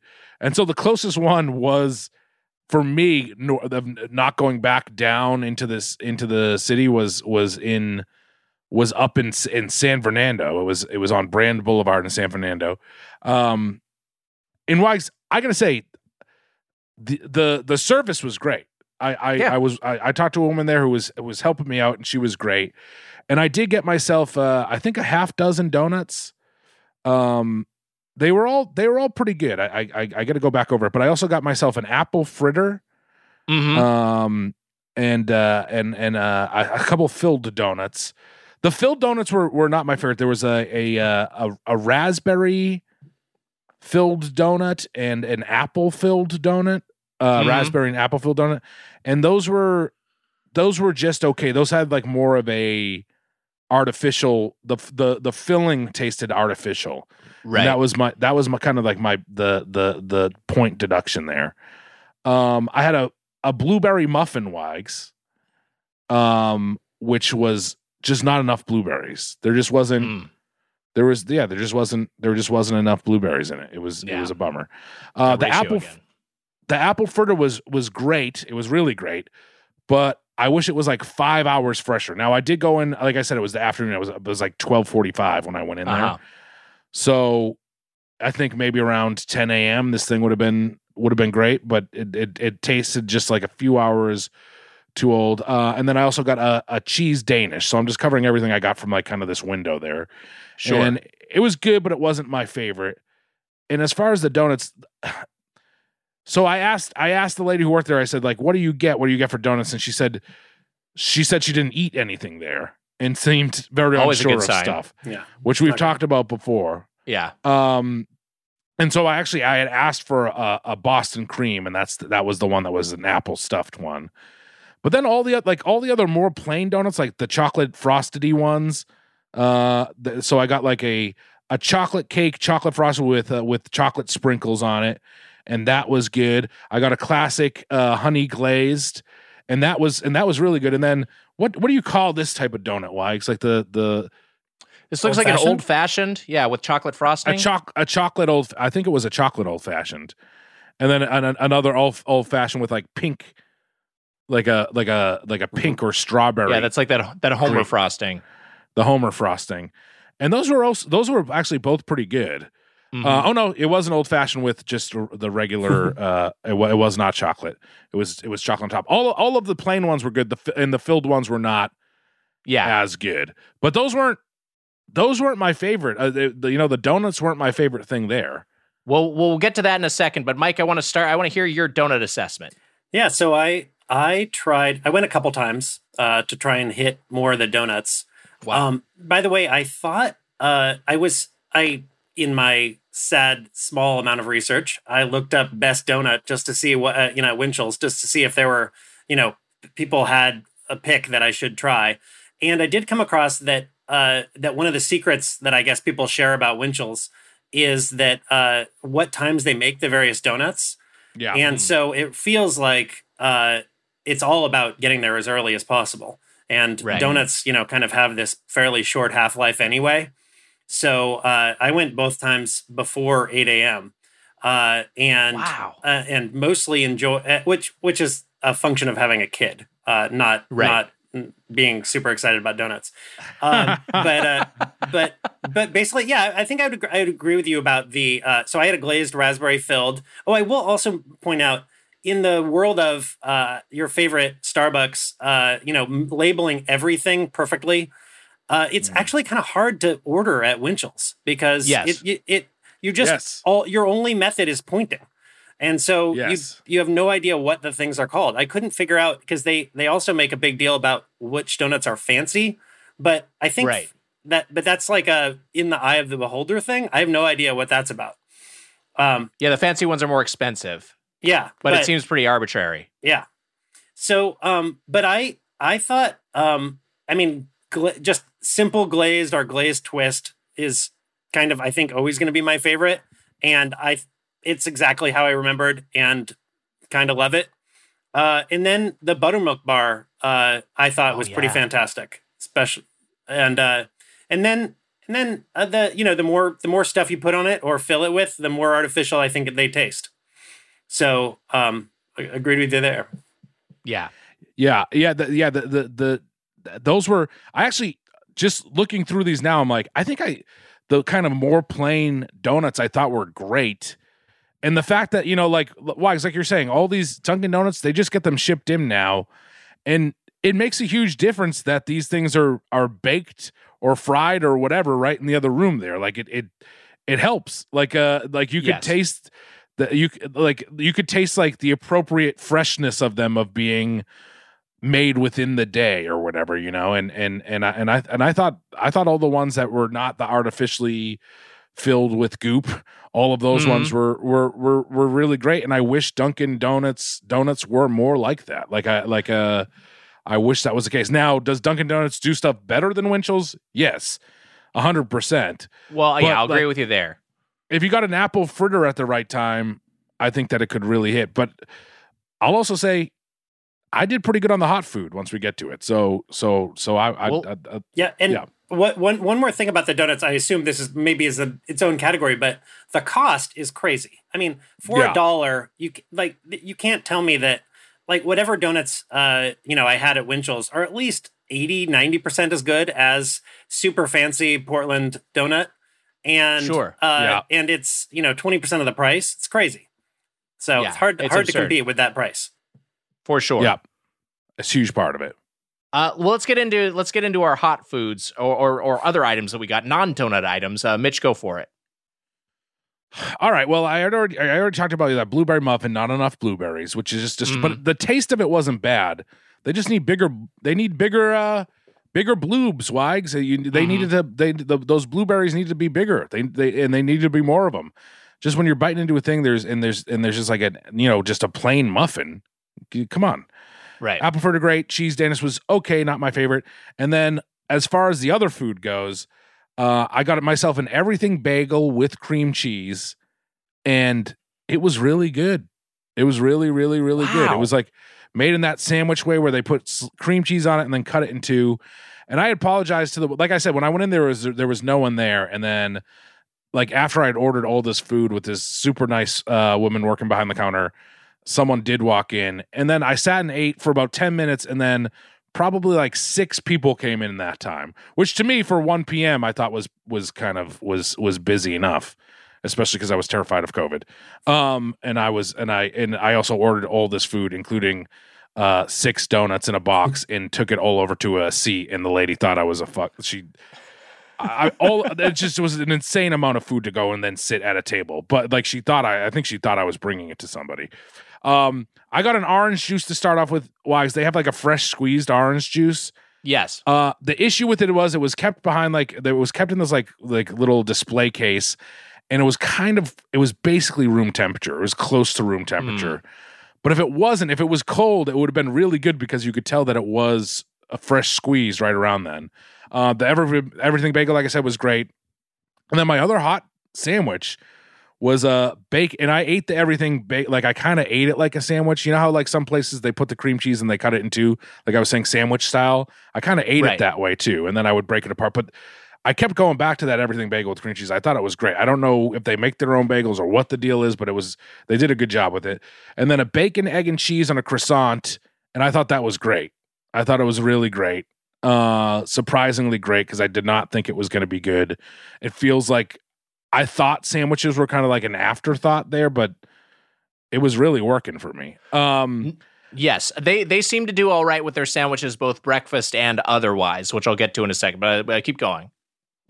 Well, so like I was saying, like and this is like to me it feels like this is like something that's like a Latino drink. It feels like something that's catered towards the Latino population, and I loved it. It was a chila cha mango. It had tahini on it on top of it. Yes. I don't know if you saw it. So it's a mango drink. Yeah, it's chile mango, but it's called the chilla, like chiller with an A. It's the chilla, and it's cha mango. Yeah, they had that, and they were heavily promoting it at mine, but they were out of it. So I ordered it, and then I had to pivot. But you liked it. I loved it. I thought it was great. It was weird, but it was really good. It was really fantastic. And I was like, this is such a weird thing and something that you wouldn't get at any other place, and it's really working for me. And they had like a lot of fresh juices. Like you could get a lot of different things like that there. And it was, Mike, I agree with you that the menu was basically overwhelming because there was a lot of stuff on there and you didn't really know what it was. And it was kind of, it was kind of like a point in kind of asking what it was. And it's way too fucking big. It's too big. And also like, it's too big to not have pictures next to it or like a better menu or the online. If you go to the website is like hilariously it feels like an 80s website. Yeah. It feels like one of the first websites. It's a plain text link. There's a few images, but the menu itself is like a plain text list of like literally like 200 different items. It's absurd. Yeah. And also some of the items they have in store aren't even listed here. Mm-hmm. Yeah, it's not really helpful. And they don't have an app. No app. Yeah, no app. The app doesn't exist. And that does everything except, of course, I got myself a little cup of coffee, Wags. I got myself a small cup of coffee, and I ordered it just black, and then I added a couple sugars to it.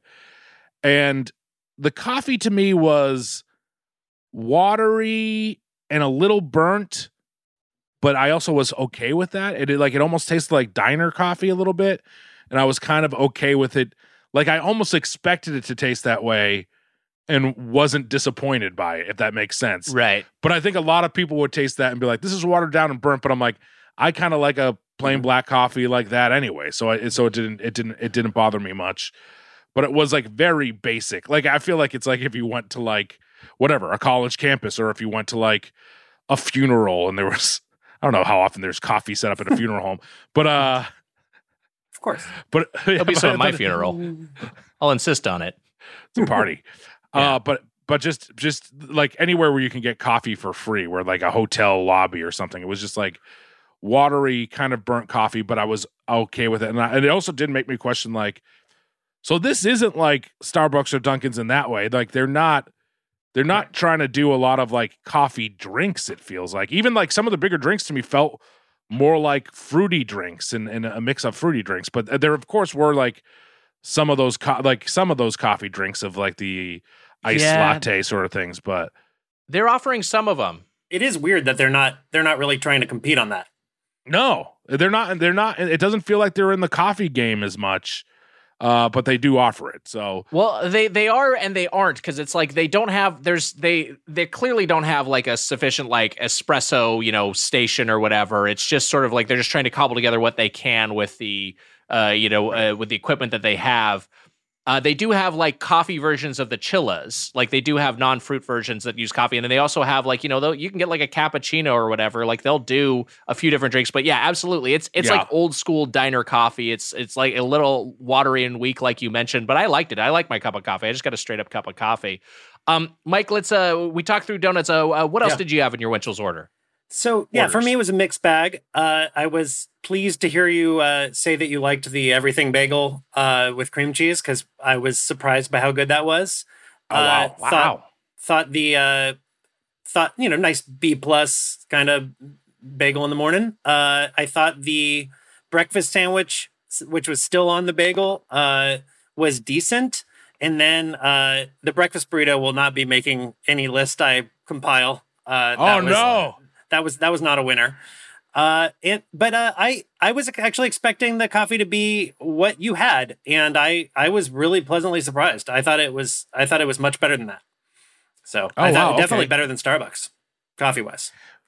And again, this might be the situation. I'm walking in there at 1 p.m. You got that early morning coffee, right. Which is I kind of like this about this place too, though. Like I kind of like that Winchell's is. That's the way Dunkin' was back in the day. Is like you walk in at 1 p.m. and you're getting like the leftover coffee and the bagels or the donuts that have been sitting around forever, and it's not as good. And Winchell's has that vibe to it of like, oh, if you're in there at like 8, 9, or 10, you're doing okay, and then if you're in there later in the day, it's not as good. Yep. I'll say I did like my coffee. I thought this was like, this is exactly what I want from a donut shop, Like for me, better than Starbucks is like, that's a pretty low bar because I don't really like Starbucks coffee. I would say this is, but I do I do like this kind of coffee.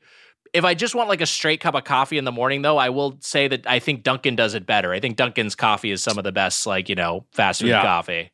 I like Dunkin's coffee. Oh, and I was also going to say, I tried to get some version of any of those smoothies, and they just said no, that wasn't possible, gesturing in that corner of the place as if there was no possibility of ever getting that. But they were super nice in every other way, and it was kind of crowded. Yeah, I think the workers are just like overwhelmed because the menu is so big and they're not set up to do some of these stuff, some of these to prepare some of these things, which I mentioned. Like at my places, like when I ended up getting the strawberry banana chilla, and clearly like the blender was in a different part of the restaurant. Like she had to go like in the back, and I was like, this must be such a pain in the ass to fucking make. And it feels a lot like you're at like your grandma's house and she offered to whip you up something. Like it feels like as spur of the moment as that, and then she's like running around and getting a blender. Like it doesn't. Yeah, there's no system, which maybe is a good thing. I don't know. Like with Dunkin' Donuts, there's there's probably a machine for everything that you get, and this feels so much more like, oh, this person is kind of like making this, and I don't know how often this thing is made, but I don't know. I thought the results were good. I kind of liked almost everything I got there. Yeah, for the record, I felt so bad for this worker. I just like took literally all the cash I had in my wallet and put in the tip jar, which was like $9. So it's not like I was going crazy, but I just like, fuck, this fucking sucks. My thing is like I actually like my strawberry banana chilla. I thought it was good. I thought the This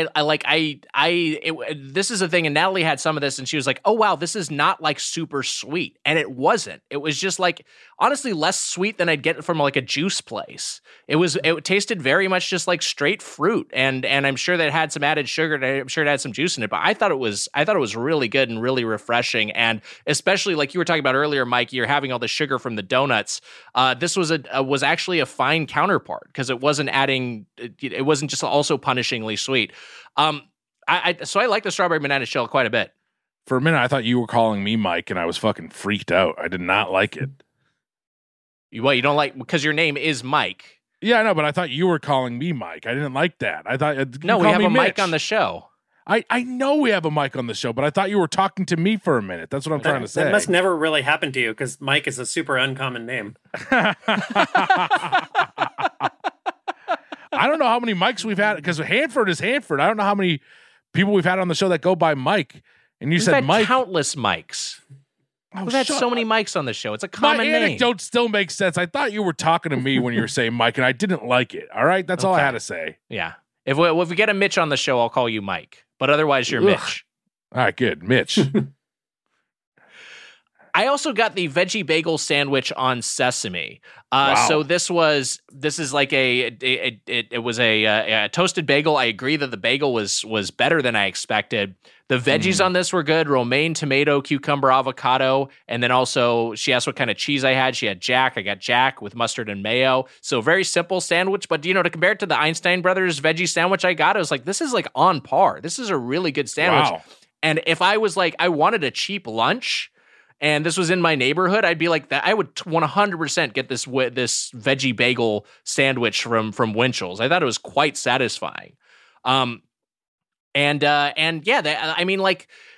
what I'll say is like, yeah, I think they should have bagels for sure as a donut shop, and yeah, they probably should have some bagel sandwiches for breakfast and lunch. But I think they should probably kind of draw the line there. I think everything beyond they have on the menu beyond that, like they don't need to be having protein bowls. They don't need to be having, like they probably don't even need to necessarily be having smoothies because that's clearly a pain in the ass to prepare. Like just simplify this menu a little bit, streamline what you're doing because the stuff that you're doing that you've been doing is working well for you.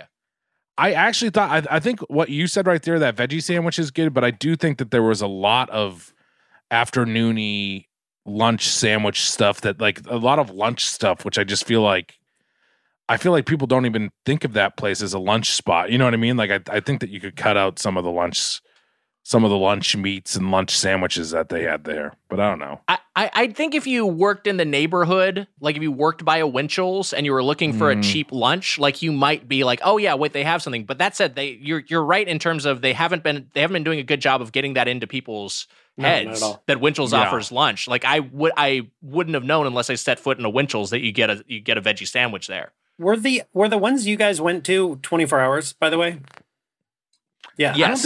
I don't think I tried to go to one that was permanently closed. Okay. And then this one up in San Fernando, I don't know if it was 20. I'm going to look right now. Just because I feel like that is one other metric where you got to give some credit to Winchell's because I used to think that every restaurant was going to be 24 hours eventually, but that is not at all the way the world is going. And between, 10 p.m. and 8 a.m., there are not that many options, especially, the smaller city you live in. So, if you can get a pretty good, lunch style sandwich at that point, that's pretty great. Yeah, that's absolutely to its credit. I just looked it up and it is open 24 hours. This one is open for 24 hours. So yeah, no, that's huge. That's a great point. And I felt the same way, Mike. It felt like when McDonald's and Wendy's and everything, when they were all going 24 hours, it just felt like everything was going to be that way. And then not the case. Well, now it's like going the opposite direction. Like you hear about like Wendy's is like, in a town, everyone's quitting and now they're either closing altogether or maybe they're open for like 6 hours a day, like 5 days a week. It's like, the labor shortage, absolutely. We call it a labor shortage, but it's just like fucking shitty businesses not wanting to pay people enough to get them to want to work there. But like it's what is characterized as a labor shortage is absolutely affecting a lot of these businesses. But yeah, I absolutely think that's a great point, Mike. That this place is open 24 hours and that it's maybe the one option in your area at a certain time of night or day. That's actually a big plus for it. Well, we should get to our final thoughts on Winchell's Donut House. So, Mike, here's how this will work. We'll each go around. We'll give a summation of our thoughts, a closing argument, if you will, on this particular chain, and end it by giving a fork score from 0 to 5. You are our guest. We'll begin with you. So, I wish I had a blazingly hot take on Winchell's. Right. But I do not. I think that Winchell's works pretty well for donuts. I think there are not that many times where I'm super excited to have donuts. But if somebody brings some to the office, I'm pretty excited to try one. And if I want, and certainly if you're driving somewhere before 8 a.m. or, you just need something quick in the morning, I think there is a place for donuts and coffee that I think Winchell's does a great job with. I was surprised that the savory options worked at all. I don't actually know if I'd ever go in there for that. But then the one other point that is probably worth bringing up is it's sort of adjacent to the 24 hours thing is just the kid factor. Where if you've got, especially if you look for places that are open before 8 a.m. in whatever area, there are not that many places. And if your kid is going to enjoy anything sweet at all, it might as well be $1. So that's worth something. And kids fucking love donuts. So yeah, I feel like for what it is, and as kind of the donuts for the people place, I think it basically does its objective, which I think is, how we're supposed, how you guys want to rate these things. So I don't think it's golden plate, which makes me sad, but I think I'm going to go 3 forks, 2 tines. Wow. 3 forks, 2 tines. That's a great score. Wow. And because there were bagels there, do I get to go back later if I want and subtract tines? Yeah. Yes. Sure. Okay, just checking. Yeah, you can retcon it. That's a rule just for places that offer bagels or any round foods with holes. Right. Okay, great. It's funny for us to both say that at the same time, but what if we had said no? We both at the same time were like, no. Only I may retcon my scores. Fair enough. Mike, you make a good point, but for me, I was trying to think why won't I give this place like 4 forks? Because I don't think that it's above and beyond. I don't think it's Platinum Plate Club. But I think all my food was good though. Like that's the thing. It's like they're like the couple of jelly-filled ones weren't great. There was a little kid in there with her mom getting donuts, but she was playing on her phone and she had her mask down and she freaked me out because I was eating there and she had her mask down and I was afraid that I was getting Delta variant as she was in there. So I didn't like that little kid, but I do think that you're right that it's a good spot for a lot of kids to get like a cheap treat and the donuts taste good. Like that's the thing that really stuck in my head was that I'm looking next to this place and I see this little bakery in there where they're making donuts and I don't see that at the Dunkin' Donuts anymore. It's just they don't even pretend to do it. There sometimes are like racks of donuts, but that they're not being baked in house or they're not being, or they're just being heated up in house. And I love the fact that this place kind of still tries to do that. And you know what? It shows with the donuts. The donuts taste good. The bagels were good. All the food was good. So why don't I give this 4 forks? And I can't really tell why. Like maybe there was a couple things that weren't great, like the muffin and the filled donuts, and maybe it's just the quality of the food, but I don't think that this place is also trying to be like very fancy either. I think it's trying to be just what it is, which is the working man's donut shop. And I'm going to go as close to 4 forks as you can get. I'm not going to give it. I'll stay within tines. Why? Because I'm going to go. Yes. I'm going to go 3 forks, 3 tines. I think it's a 3 point. I think it's almost there. But maybe this is like kind of what Winchell should be. And I hope Karen Winchell is happy with my score if she's listening. I hope that it's not affected by any way by Karen Winchell. Probably not. She's a fucking Karen. I deserve 5 forks. Excuse me. Can I speak to the Doughboys manager? Excuse me, Emma. Emma. That Emma's the Doughboys manager. Yeah, she's kind of our boss. I think that this is just I think it's as close to 4 forks as you can be, and I think that kind of the plainness of it and just the fact that it is just like the everyman's donut place maybe doesn't put it over the top, but I do love that about it too. And I'm interested, Wags, on what you're going to say. I wonder if you're going to put it in the Golden Plate Club, I'll be mad because I should have too, but it doesn't feel like it's there.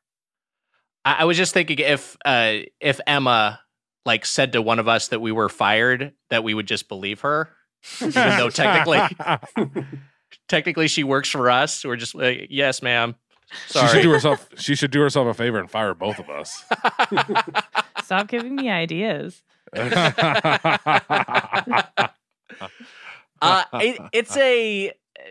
I'll say why I'm not putting Winchell's in the Golden Plate Club, which is that they're just trying to do too much. And I think their menu is overcomplicated and it's got too many things. And I think that's overwhelming for the kitchen. I think they should simplify it. I think a lot of the things that you could order from Winchell's are maybe not going to be up to par. Although there's with the fucking, encyclopedia of options, the fucking 300 things that you can order there, you'd never be able to try everything. But like some of the stuff, I'm just like, why do they even have that? Why do they have a hot pastrami sandwich at Winchell's? What are they doing there? There's no reason for them to offer a hot pastrami.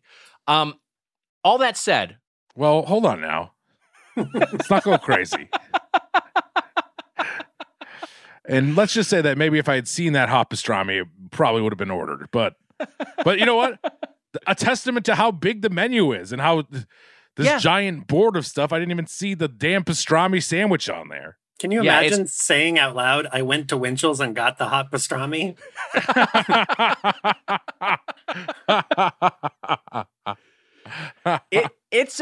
They've got too much going on. That said, I think what they're, like Mike talked about the thesis of this podcast, like what is this place trying to do? Which I think it's at its heart, it's trying to do donuts and coffee and, some other breakfast foods. And I think it does all that stuff really, really well. I think, hey, it predates Dunkin' Donuts and its founding. And I think it does donuts better than Dunkin' Donuts just by virtue of having them being prepared in-house. But not better than Dunkin' Donuts. I think the donuts are better than Dunkin' Donuts. I know, but as a whole, not better than Dunkin's. I was going to get there.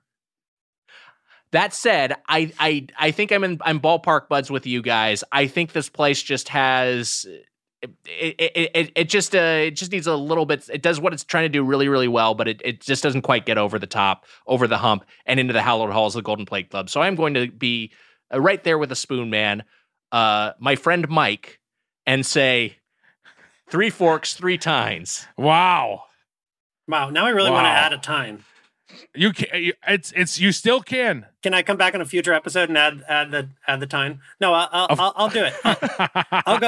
I'll go 3 and 3. Let's do this. Wow, just outside hand-holding club. Yeah, Q in the hand-holding club, holding hands right outside the Golden Plate Club on the outside, looking in as close as you could possibly get.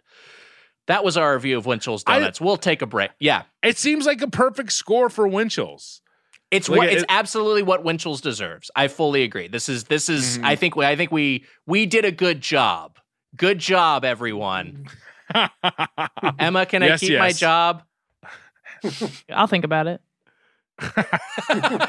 Thank you, ma'am. We'll be back with more Doughboys.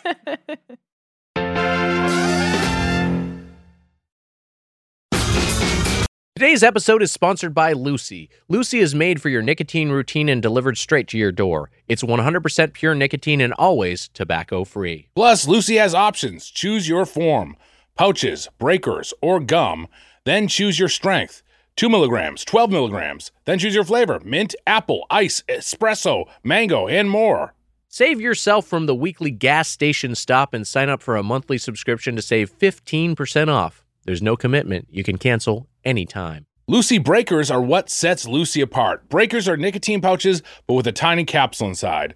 The capsule contains liquid flavor that saturates the pouch before it's even in use. Pop the breaker in your mouth, break it with your teeth, get it situated, and boom! instant nicotine release when you need it. Now, Mitch, you and I are often texting with our good friend Raimondi. Mm-hmm. Raimondi was telling us that he has a favorite Lucy flavor. It is mango. That's right. He's crazy for mango. He's crazy for mango. You know what? If you ask him who his favorite SNL character was and his favorite Lucy flavor, it's the same answer. And hey, one fan says the berry citrus is juicy as heck. So much flavor being tossed around, it's like an orgasm in my mouth. Thank you, Lucy. You so juicy. Damn. Let's level up your nicotine routine with Lucy. Go to lucy.co/doughboys and use promo code doughboys to get 20% off your first order. Lucy offers free shipping and has a 30-day refund policy if you change your mind. That's lucy.co and use code doughboys to get 20% off and always free shipping. And here comes the fine print. Lucy products are only for adults of legal age and every order is age verified. Warning, this product contains nicotine. Nicotine is an addictive chemical. Mitch, do you ever feel like money is just flying out of your account and you have no idea where it's going? I do, and you know where it's usually going? Dave Thomas's pockets. Well, I know where mine is going. It's all those subscriptions. Think about it. Between streaming services, fitness apps, delivery services, parenting apps, it's endless. Wendy's monthly. I'm guilty of this. You're guilty of this. So we use Rocket Money to help us find out what subscriptions we're actually spending money on. And for me, it was eye-opening, and I had them cancel the ones I didn't want anymore. And that includes Doughboys Patreon. Yeah, immediately. Rocket Money is a personal finance app that finds and cancels your unwanted subscriptions, monitors your spending, and helps lower your bills. I can see all of my subscriptions in one place, and if I see something I don't want, I can cancel it with a tap. I never have to get on the phone with customer service. But also, Rocket Money even tries to get you a refund of the last couple months of wasted money and negotiate to lower your bills for you by up to 20%. All you have to do is take a picture of your bill and Rocket Money takes care of the rest. Rocket Money has over 5 million users and helped save its members an average of $720 a year with over $500 million in canceled subscriptions. Wow. Wow. Stop wasting money on things you don't use. Cancel your unwanted subscriptions by going to rocketmoney.com/doughboys. That's rocketmoney.com/doughboys. rocketmoney.com/doughboys. Welcome back to Doughboys. We're here with our guest, Mike Horowitz. And hey, it's time for a segment. I've got a food-related quiz, a food-related audio quiz. And Mike must compete for superiority. It's another edition of Jingle All the Way spelled W-H-E-Y. Mike, before we get into this, you now have the say, food podcasts, what is Hooch's favorite food? Well, there actually is a Hooch eating donuts in episode 3. Wow. Yeah. Wow. It's true. And we made, they ordered specific dog-friendly donuts. And then it turned out that the dogs actually preferred just human donuts with bacon on top, as you'd expect. How many dogs were you working with on the show? There were 5 Hooches. 5 Hooches. Yeah. They're all fantastic dogs, but it's a tricky breed, and they really all they want to do is do one little thing and then go to sleep or just go sit down. So they're not the trained dogs that you'd expect. Sounds like Doughboys hosts. So the rules of Jingle All the Way spelled W-H-E-Y. Whoever guesses closest to the year without going over gets a point. And if you get the year exactly right, you get 2 points. That's the Arden Marine rule. And today we have a bunch of Taco Bell jingles. All right, look, that's great, but we should change it so that the Price is Right rule is bad, and we have to fix it. I think it's fun. If you go 1 year over, so that means that you can guess it within 1 year and then be the most wrong of anyone? Yeah. That's the part of the challenge. No, that's not part of the challenge. I like the Price is Right rule. We're keeping the Price is Right rule. No, people online said they like the non-Price is Right. They like being closest. Which people? Who said that? My friends online, my good friends. Okay, well, we'll just see about that. The rule staying as is for this particular iteration. If there is a public outcry, we might amend them. We gotta do it. We gotta do an online poll. Mitch, here's what's gonna happen. I'm gonna change the rule. It's gonna lead to you losing, and then you're gonna be mad about that. Good. I want to lose.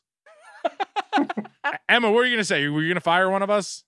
Oh, I was thinking about it. I know I was going to say we could poll the Patreon or something if you want to put this up to chance. Poll the Patreon. Look, if there's ever been an incentive to join that Patreon, get in and made your this. I sound like Democrats. Get in there and get your voice heard. Just all you got to do is sign up for the Patreon. You too can make a difference. So sign up for the Patreon and go vote for which host I should fire. You recall one of us. It's like who it's a recall election. So like you recall the host and then you vote for the replacement. And then it's a list of like 30 candidates. There you go. It's the Winchell's menu. Yeah. People are going to vote to recall me because Weiger will come on and sing to the tune of Soul Man. I'm a jelly bean, and people will fucking tweet Weiger is a genius and all this stupid bullshit because he's coming up better with than one. I'm a jelly bean Well, for Soul right, Man. well, what do you want me to say? It's a donut episode. I'm a whole man. All right, there you go. See, people are going to go nuts. They're going to say you're a fucking genius. Mr. Hole. Yeah. I am Mr. Hole. I'm Mr. Slice and Mr. Hole. Oh, wait, I didn't want to be Mr. Hole. Oh. All I'm saying is that people are going to vote to fire me because Weiger comes up with the songs. That's all that's going to happen. We're both going to be fired, and then our replacements will both be Kowalik. Kowalik and you song. What a show. Be a good pod. All right, so jingle all the way. Whoever guesses closest to the year without going over gets a point. We're keeping that rule for this particular iteration, and if you guess the year exactly right, you get 2 points, the Arden Marine rule. And this week, it's all Taco Bell jingles. These are classic or contemporary Taco Bell jingles. We'll play it. We'll play the jingle. You'll see the commercial. Our listeners will hear the audio, and you'll guess the year. Yes, all right, let's play this first one, Emma. It's not a visual format. At the end of the day, everybody's earned a real meal, so give them the work. 3 delicious combination platters, only at Taco Bell. Bring home the works tonight, everything tastes so right. Take a big beefy bite. Go for the works tonight. Crunchy or crispy light, cheddar cheese golden fried. Now buy any combination platter plus a medium-sized soft drink for only $2.99. Well... Come on, give them the work. Well, I have a good guess. I have a good guess too. What? Just our associate producer, the Drop King, Robert Persinger, picked this video, and it ends with text that says offer expires 1985. June 1985. June 1985. June 1st, I believe, 1985. But I can't really place this one. But can I go first, Wags? Sure, go for it. Are you going to go 86? Now, yeah, what's the deal with the over rule? You have to go under. 1986, final answer. Wow, 1986 for Mitch. Yeah, I'll go 86 too. I'll throw it. You're both wrong. It was 1985. Oh, a commercial with the text that said the offer expires June 1985, actually released in 1985. Wow. So, in theory, it could have aired in 1984. It could have. It's true. We would have been right. It didn't, but it could have. Well, we know it didn't. But also... I thought it was funny because I was scouring the video for clues and like hairstyles and everything I could possibly see and the price, and then it was just written on screen. Yeah. Okay, the dad's wearing a polo. There's like enchiladas on the plate. When do they offer enchiladas? Oh wait, June 1985. I would say before that, when I was trying to think, I actually thought it was a little bit earlier. I thought it was like 82 or 83, but 85 makes the most sense. I mean, now that I know it's 85, it makes the most sense. But all I was thinking watching that was take me back. Oh, yeah. Take me back to fucking whatever, May of 85. I want to be there for the deal. Surprising price point, right? Yeah. Oh, my God. That's pretty close to what it is now. Oh, I thought it was, I actually thought that it was a good deal. And now you make a good point because Taco Bell, for a meal deal, it's probably $5.99 now, right? Or like a... But still, you can still cobble together a meal for about $3 there. But yeah, that looked like more of a full, like a nice spread you were getting for your $3 back in $1985. Yeah. $85. The Reagan bucks, as All we right, call them. let's see what dates are written on the next ones. In all fairness to the Drop King, I'm looking at his email that he sent to me and Emma with all of these, and he wrote, P.S. I did not watch any of these. So... Well, I just scrubbed through the rest of them, and I don't think there will be any more spoilers. Okay, great. Right. All right, here's number 2. It's 1999. Brace yourself, boys, the earth's gonna shake. New Taco Bell burritos, tolerant steak. Just 99 cents. Ooh, 99. Marinated steak. Kind of a cowboy theme here. Jalapeno beans and seasoned rice and real cheddar cheese. Shit. Just 99. Dude with a big cowboy hat taking a bite. This game, my stomach is rumbling. I want this. Final shot is a horse in slow motion rearing up as the cowboy has a fistful of Taco Bell, and we hear the bong at the end, the Taco Bell bong sound, possibly a clue. Mm-hmm. All right, Mitch went first for the first one. Mike, that means you get first crack. Oh, okay. The second one. Guessing wildly, 2002? 2002. Wow. All right, Spoon Man. I think that it's a little... I said 99, but I'm afraid I'm going to go over with... Like, jokingly, before the video even started, I said that 99 joke. I think it might be 99. But I don't want to go over. And I'm wondering, like, should I say 97 because of this stupid rule? Should I, like, say something under? Which I guess I'll do. I'll say 97. But I think it's 99. You thought wrong, and you still overshot it. 1994. Whoa. Shit. 94, this came out. Damn. Wow. In fairness, tough. There aren't a lot of clues because it's like, it's they're Western. cowboys. So it's not like you're seeing like someone wearing a hypercolor shirt or something. It's just cowboy clothes. You're lucky I didn't guess 1899, Wags. All right, let's hear let's hear and see the next ad. The next Taco Bell 1899, jingle. famously the time of the Cowboys. Watch us make your food fresh at Taco Bell. Taco Bell, can you feel your taste buds tingle? Taco Bell, Taco Bell. Watch us make you a burrito or a tasty enchilada. Tostadas and tacos made up fresh at Taco Bell. Put a smile on your face. Taco Bell, everybody loves the taste. Taco Bell, 'cause we're the fresh food place. Taco Bell. Wow. So we're seeing the old mission-style structure of the Taco Bell restaurants that was in use for a time. Perhaps a clue as to when this released. All right, Mr. Slice, you're up first for this one. When do you think this ad, the fresh food place, first aired? God, take me back to that as well. That looked fantastic, Wags. Yeah, the food shots actually looked very appealing there. Wags, I think I'm going to pull a Billy Corgan here, and I'm going to guess 1979. Wow. That's His right. favorite year. Mm-hmm. 1979 is your guess. That's right. All right, Mike. Shit. When do you think the fresh food place first aired? Stunningly, that was going to be my answer as well. So now I feel like, do I go over or under? I think I'm gonna go over to try and steal. So 1980. Wow, 1980 is your guess. Perhaps a good strategy. If this ad released in the 80s or later, which it did not, 1977. Shit. Overshot again. No points. We are pointless. First point wins.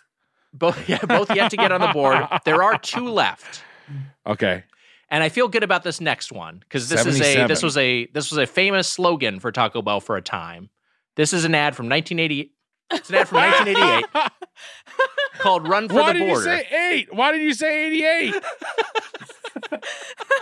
We could have guessed. I'm gonna guess 87. I'm guessing 89. Well, do you want to watch it? Yeah, let's watch it. Yeah, let's watch it anyway, yeah.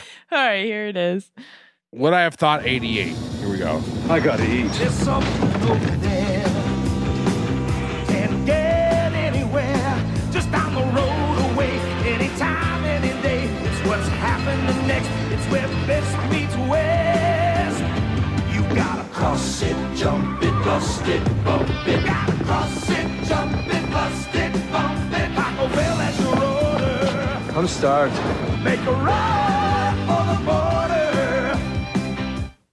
There we hear them make a run for the border. And they have two gentlemen in trench coats, it looked like, kind of like almost looking like detectives or undercover cops. And they were on, it was some sort of train caper. Like they were in a train, they were on horses. Oh, was that a Midnight Run reference? I have no no idea. idea. Was happening? Yeah. I just watched Midnight Run for the first time. Loved it. Oh, yeah. Did they go to Taco Bell? They did, yeah. That exact scenario played out. Interesting. Maybe a clue. De Niro being a badass in it. What? Let's just. I know it's hard to put yourself in this mind space because I accidentally pulled a Drop King and told you what year it was. What is the? But when would you have thought that might have come? Like, would you have guessed the 80s? Oh, we're gonna get points on this? Yeah. You know, I think I would have guessed if I watched that. I think I really would have thought 1988. Yeah, that 88 je ne sais quoi. Wow. You know what? You both get 2 points because you got it exactly. So it is knotted up at 2 apiece as we go into our final question. This will determine the winner or if we're a tie. I think I realistically would have put that mid-80s just compared to because I know that the other one we had. What was the first 80s one? What date was that first 80s? The Works. But what was the first one? What was the 85. date? 1985 was The Works. That was the first ad we. So I would have thought that it was later than that, but maybe just by a couple of years. So 86, 87. Yeah, it had a little Bill and Ted's vibe, which is late 80s. Yeah. Yes, 100%. Yeah. All right. This final ad, I won't say the year of, but this ad is entitled 49-cent tacos. What a bad show. Sort of clue. 49-cent tacos. Such a bad show. The producer puts a date in. You say a date. Me and Mike are the only good people here. Emma, you're all right too. I'm crushing it. I don't know what you're talking about. All right, let's play this last ad. Here you go. Pop your eyes wide open cause the news is giant. Famous Taco Bell, tacos down to 49 cents. It's like you're sticking on the deal is enormous. Famous Taco Bell, tacos down less than 2 quarters. Taco taste so huge, original or soft. But at 49 cents will soon be gone. Cause the deal is giant only lasts so long. Better run for the border when you hear that bong. So again, we have the dong. We have some early CG that we're seeing the Bell effect. Like that definitely feels like, this is when computer graphics were first on the map. And then also just like the I don't know what's going on in that commercial exactly, but there's like a giant man just sort of striding throughout the Southwest. And he's singing the song. Did they say you got to run for the border when you see that dong? Yeah. Pre Hays Code. Yeah, the giant man. They're talking about the giant man's dong. You see it at the end. Who's up first, Wags? Wait, hold on. It was this will decide the game right here. This one is tough because Mitch, you're up first. You're up first for this one. I actually don't want to be first for this one. I think that this is early 90s. But is it 92 or 94? Or is it right in the middle of 93? I want to guess 93, but I don't want to be wrong with the stupid 1 over rule and have it be 92. I'm going to go 92. It's going to be 93. I'm going to be so mad. It's 92. 1992 from the Spoon Man. Mike Horowitz, your guess for this ad. Yeah, trying to base it on that cutting edge CG right there.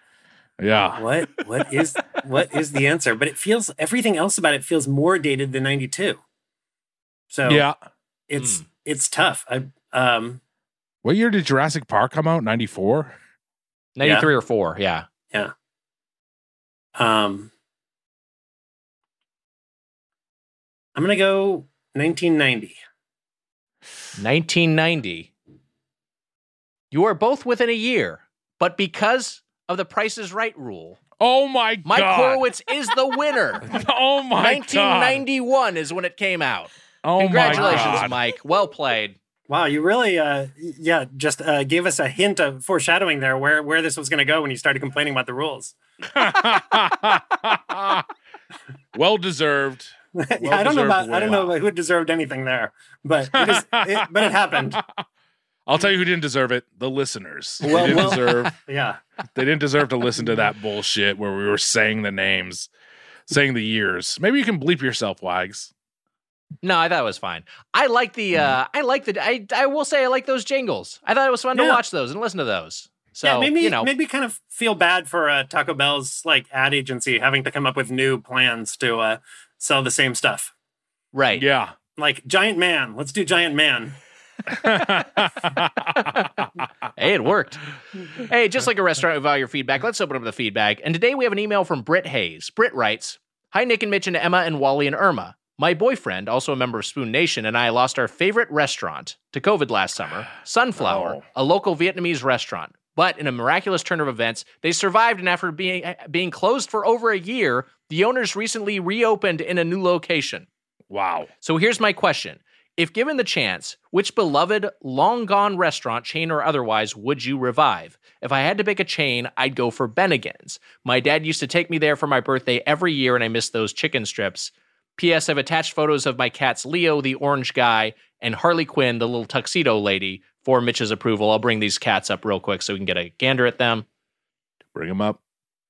There's one of them. That's Leo on his belly, or on his back, showing his belly. And then we've got a 2-shot of... Oh, man, what cuties. Yeah.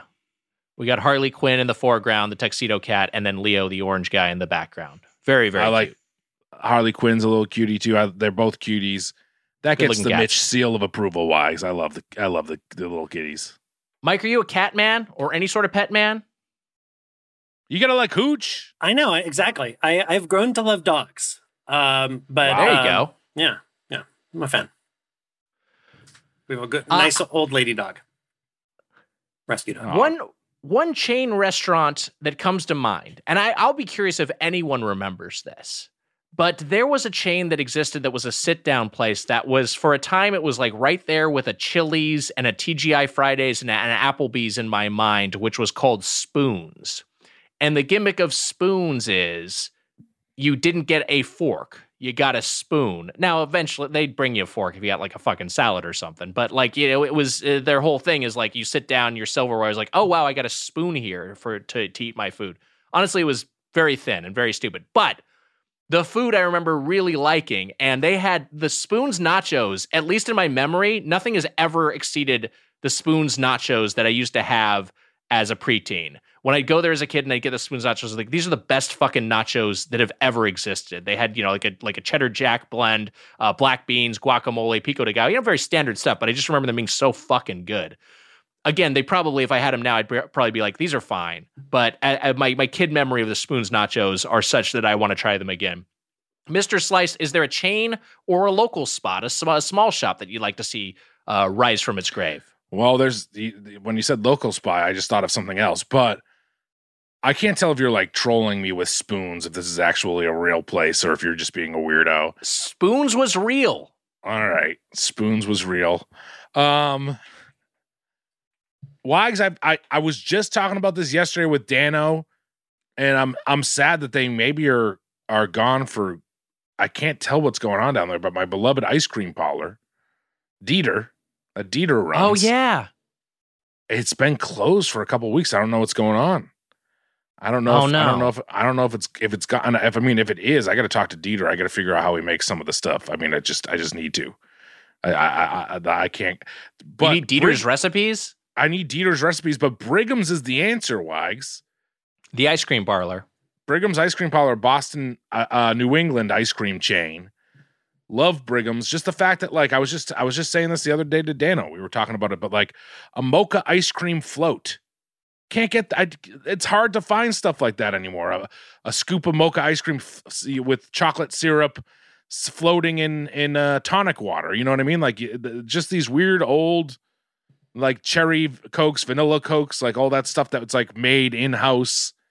Just like that old school classic ice cream chain. I'm so sad that it went under. And then for a local place, there used to be this place called Montclair Deli. Scott Keefe worked there. Kiefa, he worked there. Kiefa worked there for a while. I saw him the other night at the fantasy football draft where I ate the one chip challenge. Is it by Pocky? And they it was terrible. I ate the one chip and it was a fucking nightmare. I had to drink like 4 glasses. It's like it's a single super spicy chip. Yeah, it fucked me up like the next day. It was. Have we not done that? No, we ate the nuts. We haven't done the one chip challenge. Okay. Here's the deal. It was bad, and I was like, oh, it's hot. And I didn't realize that you were supposed to wait like 5 minutes because I drank something after like 2 minutes. But I drank some milk, but it's very strong. But like within 15 minutes or so, I was fine. But the next day, just the rumblies, it was horrible. The next day was worse. But side tangent there. Kiva used to work at the Montclair Deli, and so did the Nader's wife, Jess. But they had gobblers there, Wags. There was a lot of great it had a great gobbler, had a lot of great local sandwiches. Yeah. And I really miss it. Not a lot of great sandwich shops like that anymore in Quincy. There's good subs and stuff, but just not a lot of great sandwiches. But for the big chain, it would be Brigham's. I can't think of like a national chain. I know that there are some, but maybe I can't. Maybe I'll think on it a little bit more and think of something. But those are the two big ones that come to mind. There used to be more A&Ws around. I feel like a lot of A&Ws are closed. A&W is good, but also after having A&W Canada, I'm like, this is fucking puts A&W US to shame. It's like not like I don't even necessarily crave this in the same way anymore. By the way, I did look up spoons. Mm-hmm. It took a little bit of binging, but I found the spoons that still exists. There are 2 spoons left apparently. One in Fountain Valley, one in Santa Ana, both in Orange County, California. So there you go, Mike Horowitz's home county. We could maybe take a trip down to Spoon someday, and I'll take a little trip down memory lane with these Baja Nachos. Well, guess what? Yeah, you got to change your answer now because it still exists. Okay, I'll come up with something else. Mike, is there a chain or other restaurant that has gone away that you wish would come back? First thing that came to mind, and I think it barely fits the definition of a chain, would be Ed DeBevick's. Do you remember that place? Ed DeBevick's, yes. I know Ed DeBevick's. Yeah, I remember thinking, how exciting it was that restaurants were going to be themed and, so exciting and put all this energy into the production design and all the waiters are going to, have, be giving performances. And the food, I remember being pretty decent. But that does not feel like anything that could even exist now. Yeah. That's like a big Chicago one, right? The Ed DeBevick's, it's like where they're kind of mean to you too. Oh, so maybe does it exist in Chicago? Maybe I'm wrong. I just know it doesn't exist in LA. There might be one. Now you're making me think of other. Some more have just popped into my head because for LA, Hamburger Hamlet is one that used to exist, no longer around. Also was one in Brentwood. Yeah. Wags, here's another one. There's only one that still exists, I believe, maybe 2. But it's in Disney World. One of them, Brown Derby, which is like a local LA place that used to be around. But for me, I thought of a couple more. But Bickford's used to be around, a breakfast chain that was also like a late night diner sort of place, and also Howard Johnson's. It would be fun to go into Howard Johnson and get some breakfast. Those all of these are popping back now. Yeah, there have definitely been some great local restaurants that have closed. There's one I wish I could remember the name of it, but it's a place Natalie and I would go to, and it was downtown. It was fantastic. And there's actually I think a Good Food podcast where the chef and owner talks about what it was like to have to close his restaurant and what it was about, just that particular concept. Even though the food was great, it just had trouble finding business. But that does make me think of a couple places that closed under quarantine, Mitch, both and I'm sure they'll be back in some form. But Broken Spanish and BS Taqueria. Oh yeah. Both fucking great. Those are 2, but I thought you were gonna say the what's the railroad one? The Pacific Dining Car. Pacific Dining Car. Oh yeah. The one that kills me from the pandemic is Spoon by H. Fantastic Korean place. Oh man. Also, sad one to see go. Cafe 101, Wags. The 101 Cafe, whatever you want to call it. Great classic diner. Greenblatt's. Fucking Greenblatt's just closed. God damn. Yeah. Greenblatt's. Well, hey, we started by talking about all the bad things that were going on in the world, and we kind of came back around to talk about all the restaurants we love that are now gone. Wow. So, just like a donut. Bam. Just like a donut. If you have a question or comment about the world of chain restaurants, you can email us at doughboyspodcast@gmail.com or leave us a voicemail at 830-GO-DOUGH. That's 830-463-6844. And to get the Doughboys Double, our weekly bonus episode, join the Golden or Platinum Play Club at patreon.com/doughboys. Mike Horowitz, thank you so much for joining us, for being so generous with your time, for making multiple trips to Winchell's Donuts. Thank you. Turner and Hooch is streaming on Disney+.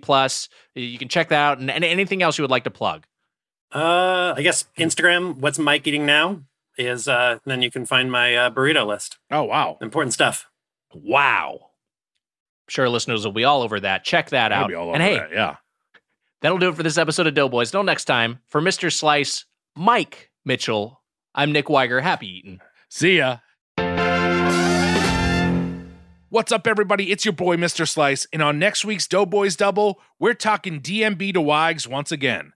We went to a couple live Dave Matthews shows up in New Hampshire, and I'm going to tell Wags all about it with special guest Dano. Patreon.com/Doughboys. Check it out. Want to see the sources for this week's intro? Check the episode description. That was a HeadGum podcast. Tuesday, March 26th at 7:30 p.m. Pacific, the live finale of Munch Madness 2024, the Tournament of Champions 9, Do Quiero Taco Bell, will be at the Dynasty Typewriter in Los Angeles. Join us there in person or via our live stream. That's right. And guess what? We got some great guests lined up. Mono Agapian. Wow. John Gabris. Wow. Betsy Sidaro. Wow. The Taco Bell crew has reassembled for this noble act, deciding what is the ultimate Taco Bell menu item. You can see it in person. You can see it on the live stream. Get the tickets at the same place. Birdfuck.com. Birdfuck.com. Go to birdfuck.com. Birdfuck.com.